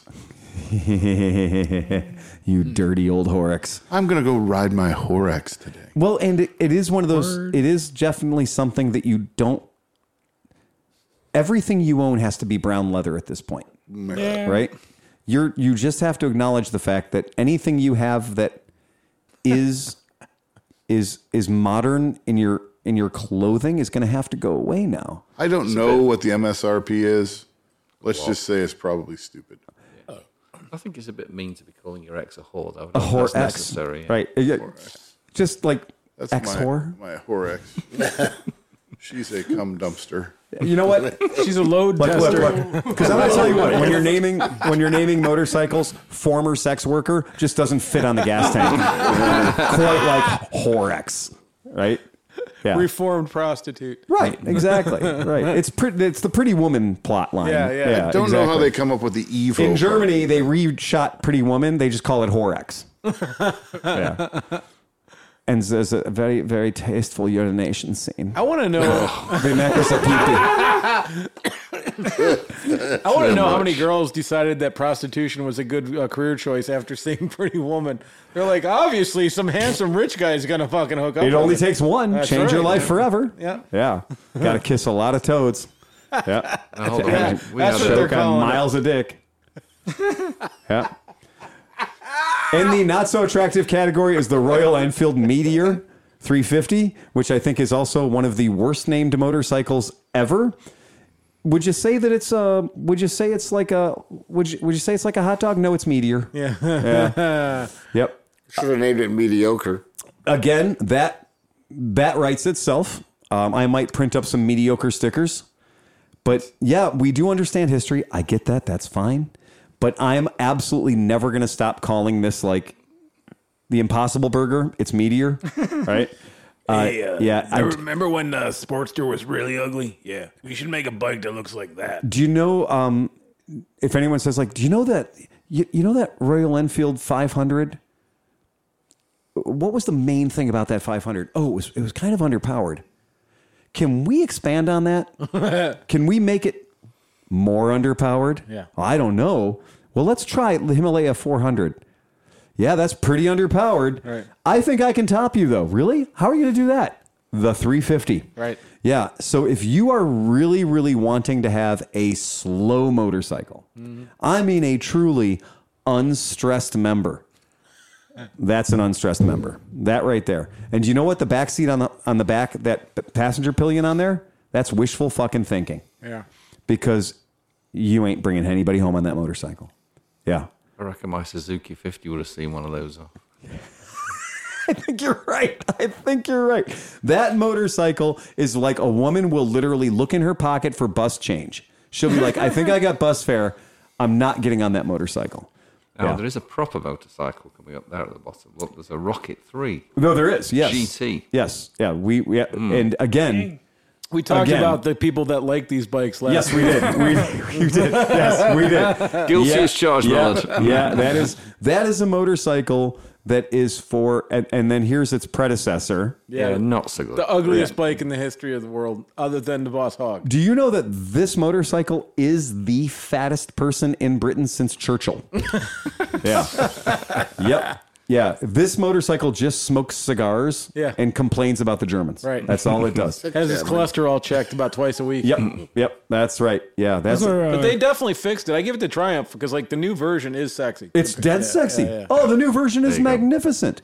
The crime of the original Rocket 3 was the car they took the motor out of to get the motorcycle. Because they took the motor out of a really nice car. The Cosworths were beautiful. I was going to say, those are car tires, right? But I think that's the company who designed that motor. But did they use Lucas really don't know. ignition parts? Oh, come on. Oh. Prince of Darkness. You just, right. Darksiders. Yeah. It is absolutely one of those motorcycles. The new one is spectacular. It is spectacular. And of course, Nigel's going to say that because you have a 737 cubic inch motor in your car. Well, yeah. Right, exactly. but my 1700cc Triumph motorcycle does seem very puny by comparison to that, doesn't right? it? I mean, when people start throwing around words like 2.4 liter or 2.5 liter and they're talking about a motorcycle, you're just like, you're fucking crazy, man. But yeah, that's it. And we have a phrase for that. It's called "sorry about your dick." That's it. That's how they do it. All right, next story. Who else got a story? Well, it's on the Triumph theme that they have this week announced that there is going to be a limited edition. It's sick. They're trying to associate themselves with James Bond. They sure Bond are. has been using Triumph bikes in the last couple Do you know of movies. why? Because they realized they weren't legally allowed to drag Steve McQueen's corpse out anymore. And so they're doing a limited edition of 60 Speed Twin James... Speed Triples. Speed Triple, I'm sorry. Yeah, it's a Speed Triple. The Speed Triple James Bond limited edition. And it's some mega thing. So. And when I looked at it, I thought, I don't know. The only part of this motorcycle that I don't like, because I have to be completely honest and tell you, I have 4 of the James Bond limited edition swatches. So they did swatches for each of the original James Bond movies. Like the Dr. No swatch is excellent. Like they're so fucking cool. And they are two swatches. You're talking about swatch watches. Yeah, swatch watches. Yeah. And they don't look at all like a regular swatch. They're all radical departures, but like the Dr. No one is beautiful. Like they're really beautiful timepieces. So they have a thing to choke people with. And that would be cool if they had it. Yeah. You got to take the swatch protector, the little rubber band that they used to sell for $5, but it has to be twisted twice and pull it over. Otherwise, you're not cool. Are you satisfied, Mr. Wint? Yeah. I'm happy, Mr. Kid. That's it. I thought the interesting thing from Triumph was that they were coming out with motocross bikes. Oh, that too. Right. You see that? No. If we could, just gonna though, bring that up for just a second. Oh, sorry. This Speed Triple is fucking dead sexy. They've But always been it's nice. the little things like the 007 on the gas tank. And I mean, yes, I know that I have not seen a James Bond riding a motorcycle where I was like, I'm going to buy that motorcycle right now. Right. Right? In the Scramblers. It's a good looking fucking Right. bike. But this Yeah. has not appeared under James Bond. No. Because there hasn't been a scene where James Bond had to go 9,000 miles an hour, down the road. But this thing's fucking gorgeous. I mean, You know what though? To complete that, they should have fucking did the forks in black too. The gold forks are just jumping. All I see on that screen is gold forks. and I'm okay with that. And I'm okay with the Really? Olean's gold shock absorber underneath the back because those two things to me say only one thing: money, awesome, cool, great handling. I didn't know they're actually Olin's Yeah. though. Oh, yeah. Okay, yeah. well, that's okay then. Yeah. Yeah. My take on it personally, I wouldn't want to spend that kind of money on a really nice bike, Right. But have all this James Bond crap all over it. I mean, it doesn't work for me. And you're going to pay extra money for it. Yes. Half the stickers are going to wear off whilst They're you've really got the making that? graphics or whatever. And I mean, I won't buy the I'll vanity buy plates for an extra $50 a year. I'm not going to buy something like that. Correct. 60th I'm anniversary with black you. paint. Yeah, 60th anniversary black paint featuring all 25 James Bond film titles with official 007 graphics and hand-painted gold lining. Iconic James Bond gun barrel design on the signature RR cockpit fairing. Custom gold badging and logo detailing. Okay, see, I didn't see any of that. Strictly in the limited picture. to only 60 motorcycles worldwide. It's got a numbering thing on top of the That's handlebar. On the triples, right? I'd only buy it if Pussy Galore sat on it. Exclusive 007 indoor bike cover, right? Hand-signed certificate of authenticity. They dragged Ian Fleming out of the fucking grave. You need and a made him- whiff of authenticity. But, this is 178 Hurstpurs, right? 170. Yeah, this is not a fucking sheep in wolf's clothing. It's a great bike. It's 100 pounds, 92, pounds feet. It's 178 Hurstpurs. It's a fucking great bike. It's a great, great, great bike. But I have to say, it is the it is an Armani suit. I mean, that's what this Yeah. is. This is an Armani tuxedo. I prefer the look of the So screen. that's a Triumph Tiger 800 that was built in Chicago. It's called the Raiden. The Raiden. Yeah. That was ridden in the Baja 1000. But they're talking about building off-road bikes in the 450 range. Yeah, 450, 350. Yeah, but I just want that one. But there are actual the Baja one? They're not talking about. They actually are. Right. Like it's not a. They have them. Like this is them. Yeah. And There you go. the Triumph Raiden is Dan. right. Yeah, I've got, Raiden is through Parts Unlimited. They've done a whole series of Raiden jackets and Raiden pants and Raiden gloves and Raiden panties and everything, right? So they're fucking cool. I mean, it's absolutely beautiful. But again, this is Is that named because they were raiding the parts bin to make it? I said, yeah, right. Look, I bought the Raiden off-road trousers and I bought the Raiden off-road jacket, and they got all the good foam armor and whatnot in them. And then I realized the first time I went out riding in my Raidens and it rained, I was in bad shape because there's zero waterproofedness. So this stuff is no waterproofing. So the Raiden gear is purely for, it's bloody fucking hot out, but I want my armor with me, and it is never going to rain. And I made the mistake. I got all this cool stuff. I was like, oh, this is really good. And I went out riding in it, and it is It offers none, not even a hint of waterproofosity. And I was so angry at it because why would I have riding pants in my world ever that aren't waterproof? Right. Yep. And I will tell you, I had wet pieces. Yeah. Twigs and berries, all adequately watered. Wedding tackle. Yes. Oh, it was so fucking, it was not great. But so, yeah, Raiden. And so this is the dromedary. Dromedary, of course, means camel, right? And so this is the Triumph Tiger 800C that they did. And one of the reasons that you can call it a dromedary is it has extra gasoline hanging off of it. Now, this is not a real off-road motorcycle for racing off-roads. It's a stylized, fun thing, but it sure does look fun with the big roto packs and stuff on the side of it with extra petrol in them. This exhaust is probably not what I would call large rock rated. That's eBay. Well, the bash plate on this is more of a cosmetic feature. Yeah. Well, and look at the silencer itself is like the Stinger. Yeah, there's a little cocktail shaker on the back there. Yeah, a little cocktail shaker on the back. But it's still, I think it's fun to look at. Sure. Yeah, it's fun to look at. Super cool, super neat. Bus accidents are cool to look at too. Exactly right. This is true. I have absolutely no problem riding this bike. I do think that certain parts of this motorcycle are aggressive to a fault, mostly being anybody who's ever ridden in the sand or the dirt knows that having two gigantic disc brakes on the front, having two fucking monstrous rotors on what could be a 19 or 21 inch front dirt bike tire is probably dangerous. This is a motorcycle where if you two finger that front brake, you are going to disappear into the sand, right? They're going to find just that little cocktail shaker sticking up. That'll be it. Going and maybe one of your boots. Yeah.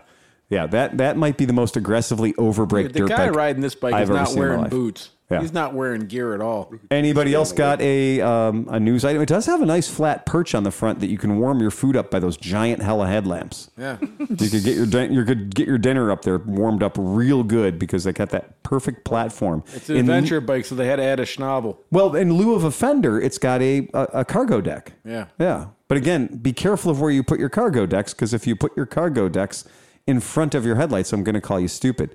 I like that they used a European jerry can. Yeah, they grafted it to the top. Yeah, so they used a European, not the proper World War II spinner top, but the donkey dick flip over style with a little air vent on it. It's pretty cool. So that's neat. That's a fun, build concept-y kind of cool thing. Yeah, I like that bike a lot. Dromedary.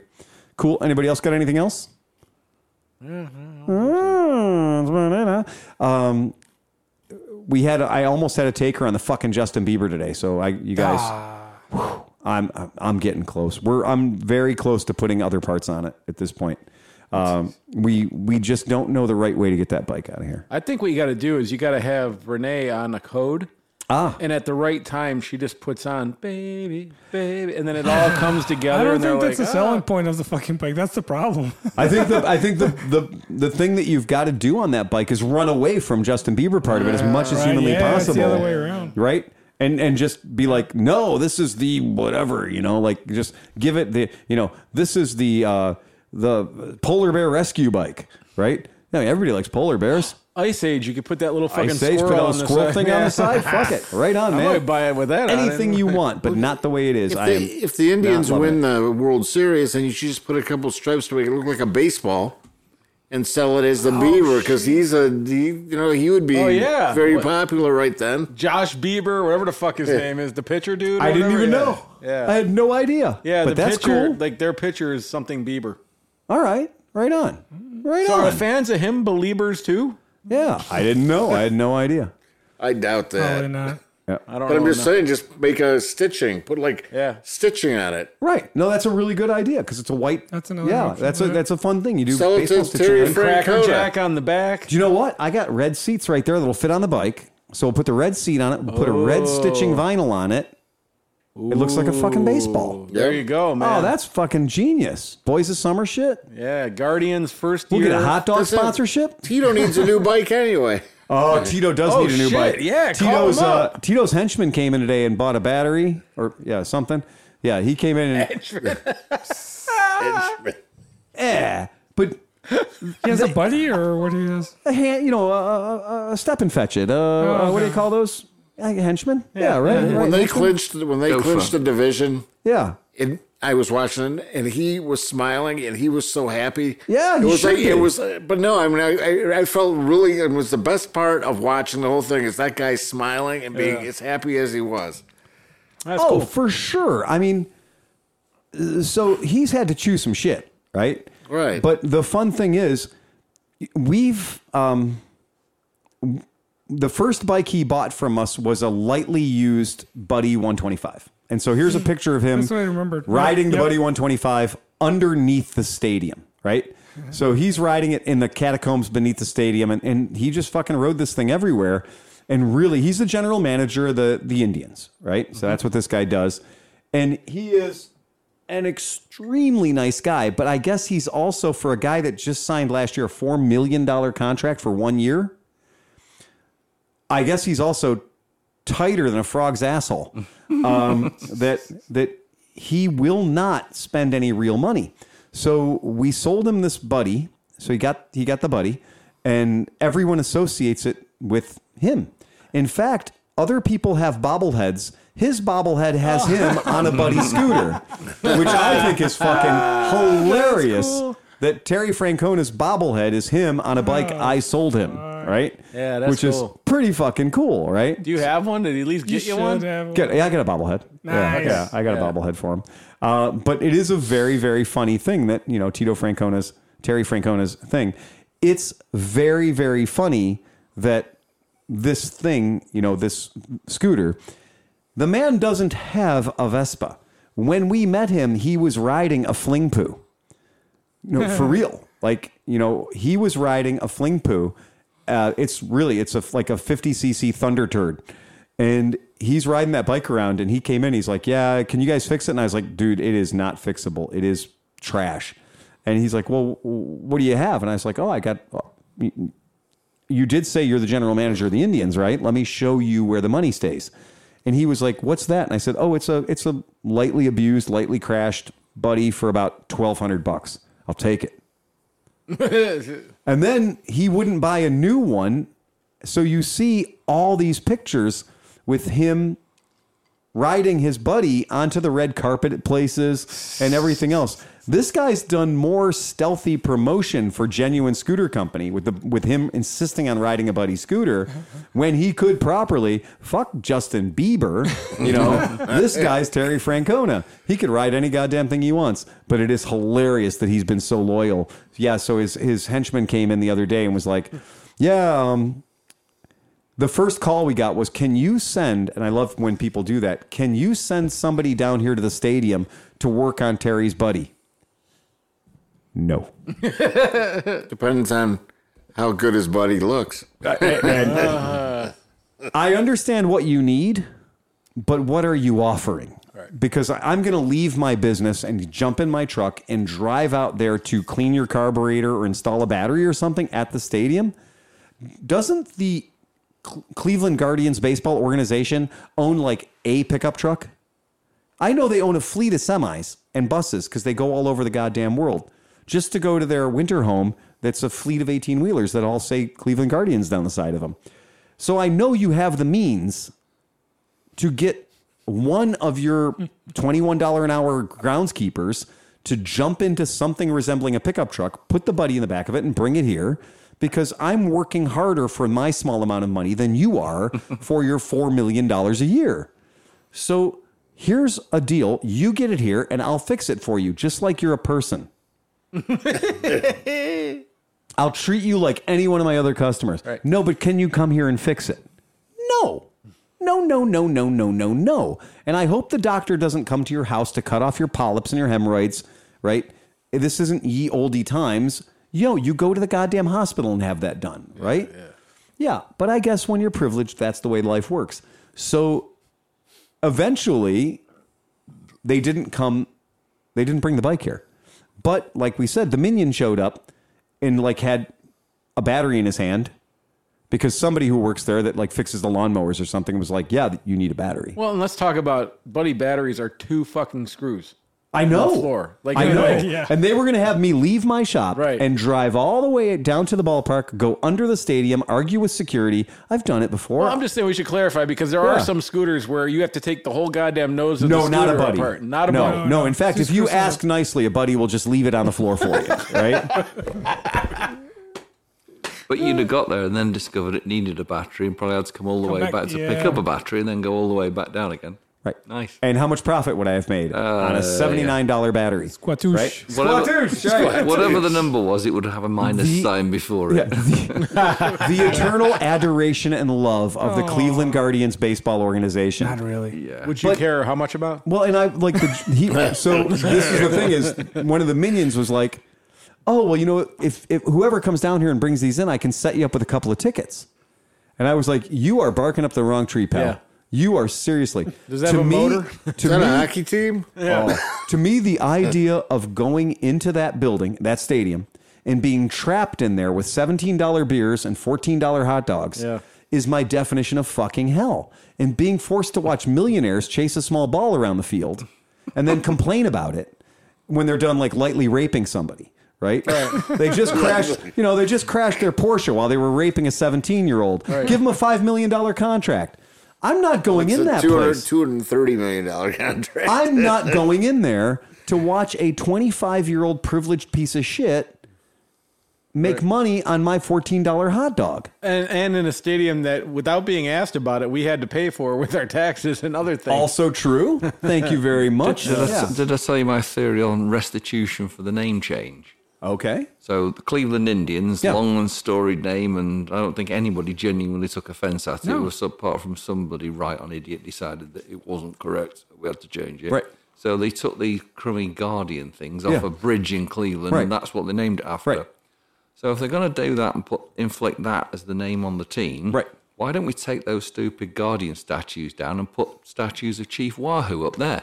Actual factual Indians. Yeah. We could actually Great put tribal leaders from the tribes who lived here Even better. that we murdered To and honor took them. their land from. Yeah. And that Honor would be an honest tribute Yes. Yeah, absolutely. a town that we have acknowledged the Cuyahoga River, Yep.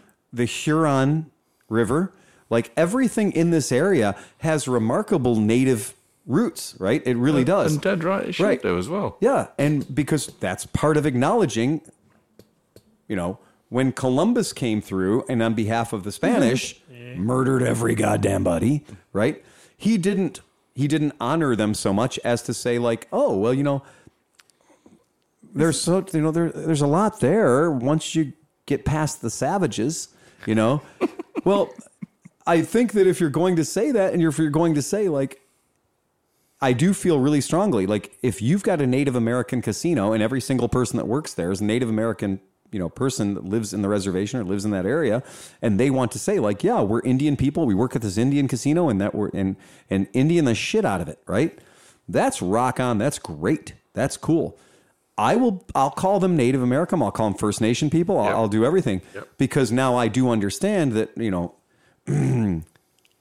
just because a fucked up Italian guy working for the Spanish misidentified India and said these people that were here first are Indian.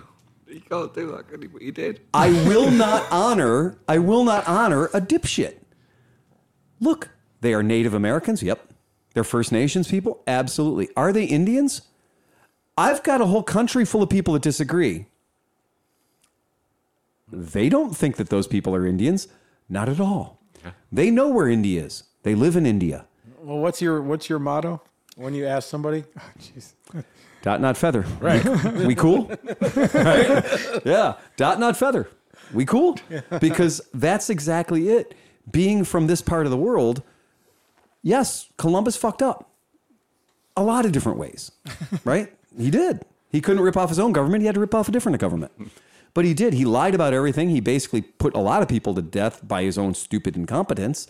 He named 4 different places that he thought were America that weren't.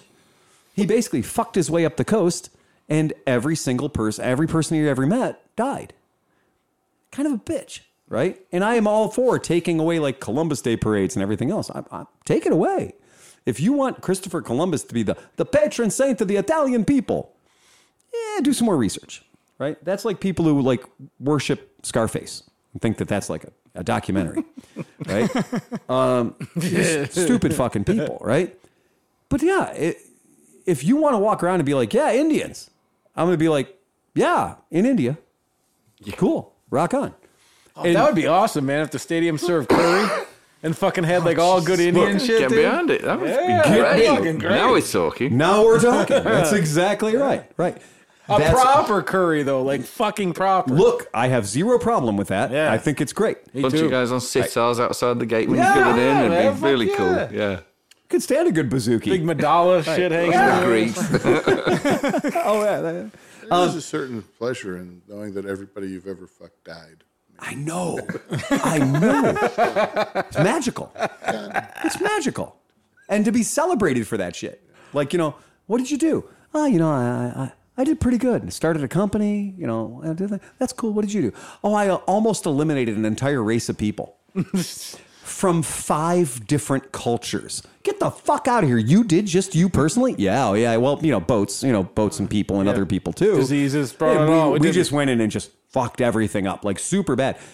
Wow. And they paid you to do that? Well, we had to bring some shit back and prove it was fun, Right. Nobody did it because we said we had a bad time, but killing the babies was super fun. That was my God, favorite. Man! Like when you travel around like the eastern seaboard of the United States and the islands that are out there and everything else, and you witness kind of how this guy that couldn't read a map to save his ass basically just fucked cultures up the coast, and then invited all of his friends to come over and just fuck the whole bottom part of our country up. You got to say, like, I'm not... The Spanish, they did their whole thing, too. Yeah. Ta-da! Right. I'm going to tell you, when people are like, oh, Christopher Columbus was Italian, yeah, but he was being paid by the Spanish. Oscar, you don't speak Inca, do you? 9. but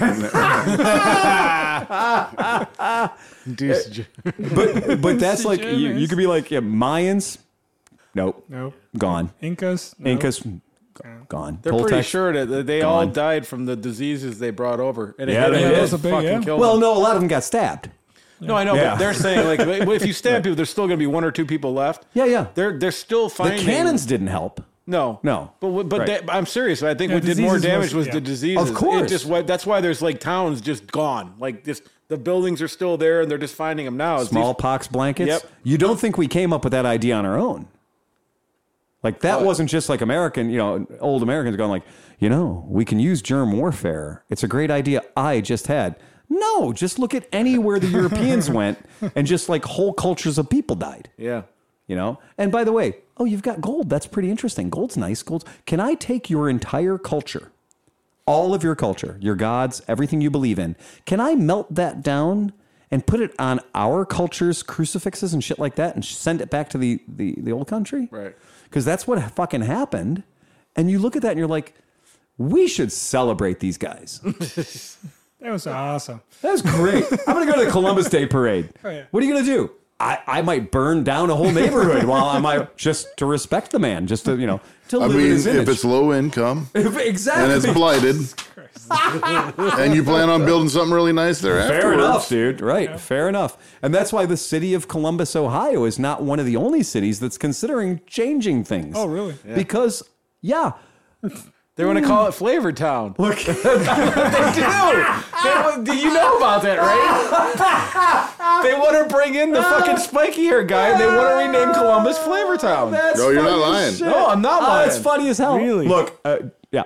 But again, if you just realized right now, like, you're like, wow, but growing up here in the town of Hitler was always nice. It was great. The streets are paved. They plow the snow on time. Yeah. There's parades it's all cool, the time. Right? I'm just going to wrap myself in willful ignorance. Exactly. I love Christopher Columbus. I love him. He's a good guy. And that's exactly. Wasn't for him, we're going to go to the Columbus Day Parade. We're going to have a Columbus Day. We're going to have a Columbus statue. No, actually, we could have been. Well, we were discovered by people a couple of 100 years earlier that had boats that came from a more northern region. Who were openly out to rape and pillage. That was their job. And a lot of them were on mushrooms. It was on the CV, wasn't it? This is our job description. They used to get pumped up on mushrooms before they raped and pillaged, man. Can you imagine tripping balls, raping and pillaging? That's the takeaway for Sleepy. It was cactus they were using. I don't care. They were fucked up on something, man. That's all I'm saying. And that's the sell point for Sleepy. Yeah. I'm like, meanwhile, Norwegian, I'm in. Fucking you're like, you're whatever tribe is stationed, like you're whatever tribe is living on the eastern seaboard, and you're up in the Maine area or whatever, and like you see these boats coming, and they're like moving close to the shore, like, yeah, see that? Yeah, I see that. They're boats, yeah, they're boats, yeah. Don't look like our boats, no, not like our boats at all. Bunch of pointy things coming off of them, yeah, and a bunch of people rowing them. Yep, lots of horns. They don't sound happy. No, they don't. How long till you think they get here? Yeah, they're moving along pretty good. I can see a Monty Python movie doing this exact thing. It's fucking scary as hell. And when you think about it, you're like, well, you know what we should do? We should go get some food and stuff. So when they get, they're probably going to be hungry. Yeah, we'll set them up. Let's set them up. Yeah. Nothing works better than setting somebody up and be like, hey. Put on your going to town clothes. Get out the fucking nice china. Bring it on, man. Be like, let's welcome. Yeah. And what happened? Not good things. No. Not great things. Not awesome. It wasn't. But what it wasn't, though, it wasn't the mass extermination that came from the Spaniards at the hands of the Italian guy who had something to prove for the misadventures he'd had and spent all the other money on. So he had to really put, really put a fucking cherry on top of this one. And that's what's funny is like, yeah, you don't have Viking cultures that came in and moved west and raped and pillaged and stole land and did everything else. They just kind of stayed by the shore because they didn't like getting too far away from the water. Right. Well, his only redeeming quality, though, I guess you can give it to him, is when he invented the motorcycle. So that was cool. Because this is a motorcycle podcast. We had to bring it back. When he invented the motorcycle. Yeah, when he invented the motorcycle. Right. The Indian motorcycle's got an Indian right on the front of it. Oh, no. Come on. Are you kidding me? Full circle, right? Right. It's a motorcycle podcast. Hold on. I'm going to go out and get on my Chieftain. Right. There you go. Yeah. I'm going to hop on my Chieftain real quick and take a lap around Cuyahoga River. Right. Yeah. In Ohio. Yeah, no shit. It's everywhere. Yeah. But again, you don't see too many Native Americans working at that Indian factory. They're cranking those fuckers out. No. Yeah. We went to the Guardian building in Detroit, and it has some of the same type of sculptures of the Cleveland Guardians. Mm-hmm.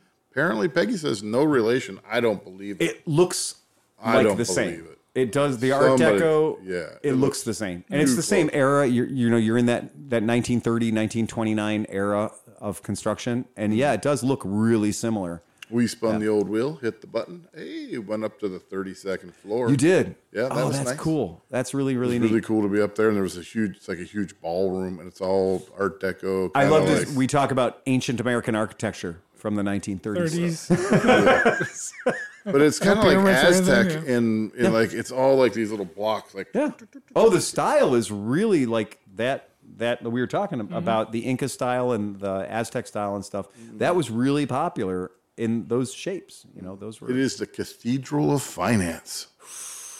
It was built it was completed right at the end, right at the time for the stock market to crash. Yep. Right. Yeah, and the Fisher Building in Detroit's the same way. You're like, we also went to the Fisher Building. We also cruised by the Masonic Temple on Temple. I was going to ask. Would you go to the Fisher Building? We didn't go to the Fisher Building with Piper. No. This year I heard they're giving like it used to be. There were no signs of the Theater Bazaar at all. Like I was like, maybe there's like a sign up. They don't need a sign. No. In fact, that is the Masonic Temple on Temple Street. Yep. So there's the temple part over there, which is still like, but you're talking like Theater Bazaar is in that like one little box of boarded up thing, right? Or no? No, it's the whole building. The whole building. That whole building. Yeah. Eight floors? Yeah, there's very little of the building. This beautiful, ridiculous Gothic architecture that it is. Mm-hmm. But when we're there, we don't get access to every square inch of the building. Right. But what we're doing in the building takes up, depending on how you count it, 8 or 9 floors of the building. Because it's Masonic, so there's 3, 5s, and 7s everywhere. Like you don't necessarily have things that line up, right? So you can't. We didn't have time to go in. It's a really, really good tour. Yeah, very good tour. Beautiful building. Yeah, and it's absolutely gorgeous. Piper was really into it because we had talked about, we'd gone through a whole deep dive on secret cultures, secret societies. Yep. Yeah, there's some beautiful theaters inside, and then there's some other stuff that's derelict and needs to be reworked. But my grandpappy was an odd fellow. Yep. Yeah. It is amazing when you look at this room, and you look at that, and you're like, oh, that's very majestic. It's very, maybe medieval even, and it got the arches and the flying buttresses, and you're like, yeah. When we go to this thing, it is a fucking dungeon. Like, they Satan the shit out of this room. When you see what happens to that building, this building gets a pure fucking devilish makeover. The building becomes horrifying. And it is every Rob Zombie fever dream ever. It's epic. And it is, it's one of those things where you're just, when you kind of get into, the Theater Bazaar mindset, when you kind of jam in. I forgot her name. Roxy Delight. Yeah. So when you get into Theater Bazaar stuff, and there's Zombo in the background, that building, you just, even from the outside of it, when you are approaching it, it sends chills down your fucking spine because they have fire eaters and stuff outside. There's 40-foot columns of flame out there. And it's just like, oh God, we're going in that fucking building. And the building from the outside already looks haunted. And then you get inside and realize they replaced 20,000 light bulbs with red and orange light bulbs. And they have their own power distribution system because they don't rely on the hundreds of years old electricity in the building. They bring in their own power. So the amount of effort that it takes to pull this off. And when I do this, they have elevators, and I take the elevators up, and some of the elevators are the old Ka-chunka elevator operators, the fun stuff, hauling ass and then stopping and like, it's really cool. But I take elevators up and then I walk down the stairs. And for me in a night, getting in there at about 7 p.m. and getting out of there at about 3 a.m. or 4 a.m., it's 30,000 steps. Wear your comfortable fucking shoes. And when you get into, there's rooms for everything. There's peep show, burlesque. There's one called the Fistatorium. I don't need to tell you what happens there. It's pretty fucking obvious. But what you're seeing here, this one picture kind of wraps up I gotta go to this. The spirit of Theater Bazaar, because it's fucking crazy. Normal people don't look like that. But that's everybody. Yeah. That's every fucking So buddy. if I go there, I'll be handsome and skinny? No, you just lean into it, dude. Oh, okay. Lean into it. Yeah. Like, lean into it. Like, whatever you that think. fist. Lean into that fist there, buddy. The more you push back, the worse it feels. You just got to roll They with it. call him the Crisco Kid. But it's definitely one of those hilarious things, and it is in a lot of people's opinion, it's the greatest Halloween party on the planet, and it is, and it's just God damn. yeah, It's a lot of fun. It is a sells lot of out fun. real fast, doesn't it? Oh, it's sold out already. It's sold out already. Yeah, That's crazy. Yeah, it's a very weird thing, but the joke is pretty simple. It's like you can't out weird it. No. Like, there's no way that you could ever do some shit at Theater Bazaar and somebody be like, no, dude, we got to draw the line. No. Because that right there, that creepy fucking white-faced clown, that's the staff. Yeah. Like, that's the guy who's going to tell you, police up your trash. That's the guy that's going to be like making sure, like, oh, you need the bathroom. It's over there. But he won't say it like that. No. He's going to fuck you up. Like, yeah. It's going to be... Within 30 minutes, you're like, this is the best thing in the world, or I need to get the fuck out of here. Like, screw the money for the ticket. I'm getting out of here. That's where I got tased in the nipples. Yeah, it's absolutely true. Yeah. Yeah. Taste? Yeah. Yeah. Nice. Yeah. Yeah, that's the house band. Yeah. So it's a very, very interesting experience. This guy, you'll turn around and that guy will be right there all the time. Like, that dude seems to be everywhere. And then there's a woman that's about 4 foot tall. And she never comes off her, like, she's on her all fours the entire time. She's just red. Her whole body's just red. And you look down and realize she's feral. Like, she'll bite you. And she's terrifying. But you're walking around and all of a sudden you like bump into something and you look down and she's just like, and you're like, fuck me, man. Just like, and that's like probably not cool to kick her. No, don't do that. That's her right there. There she is. Yeah, there she is. Yeah, and it's terrifying. It's an amazing show. Yeah, it's terrifying, and you never. When you're there, it takes you a while to realize when you get out of there that it's not happening anymore. That it's done. It's over. And there she is again. Yeah. Yeah. Watch her. She's fucking scary. Right. Where do you park your motorcycle? So I've ridden the motorcycle there. I've done that before. And the one year I stayed at the casino. That's like not even a half mile away. So you park in the parking deck of the casino, motorcycle's fine up there, and then stay at night in the hotel, and all that's good. But she's my favorite actually. The one with the little teddy bear thingy. That girl. Yeah, she does the stilts and whatnot and all that crazy shit, and also does the roller skates. Yep. And there are some artists and performers. Now, when you say she does the roller skates. She goes on roller skates everywhere. Yeah, go watch YouTube videos, Theater Bazaar, look that shit up. It's cool. It's fun. That's what it used to look like. The girl with the bow and arrow. Yep. She's amazing. She shoots a bow and arrow with a very specific part of her body that you shouldn't use to shoot a bow and arrow. Enough said. That's it. We're going to let you guys have fun with that one. Yep. Rock out. Is that her quiver?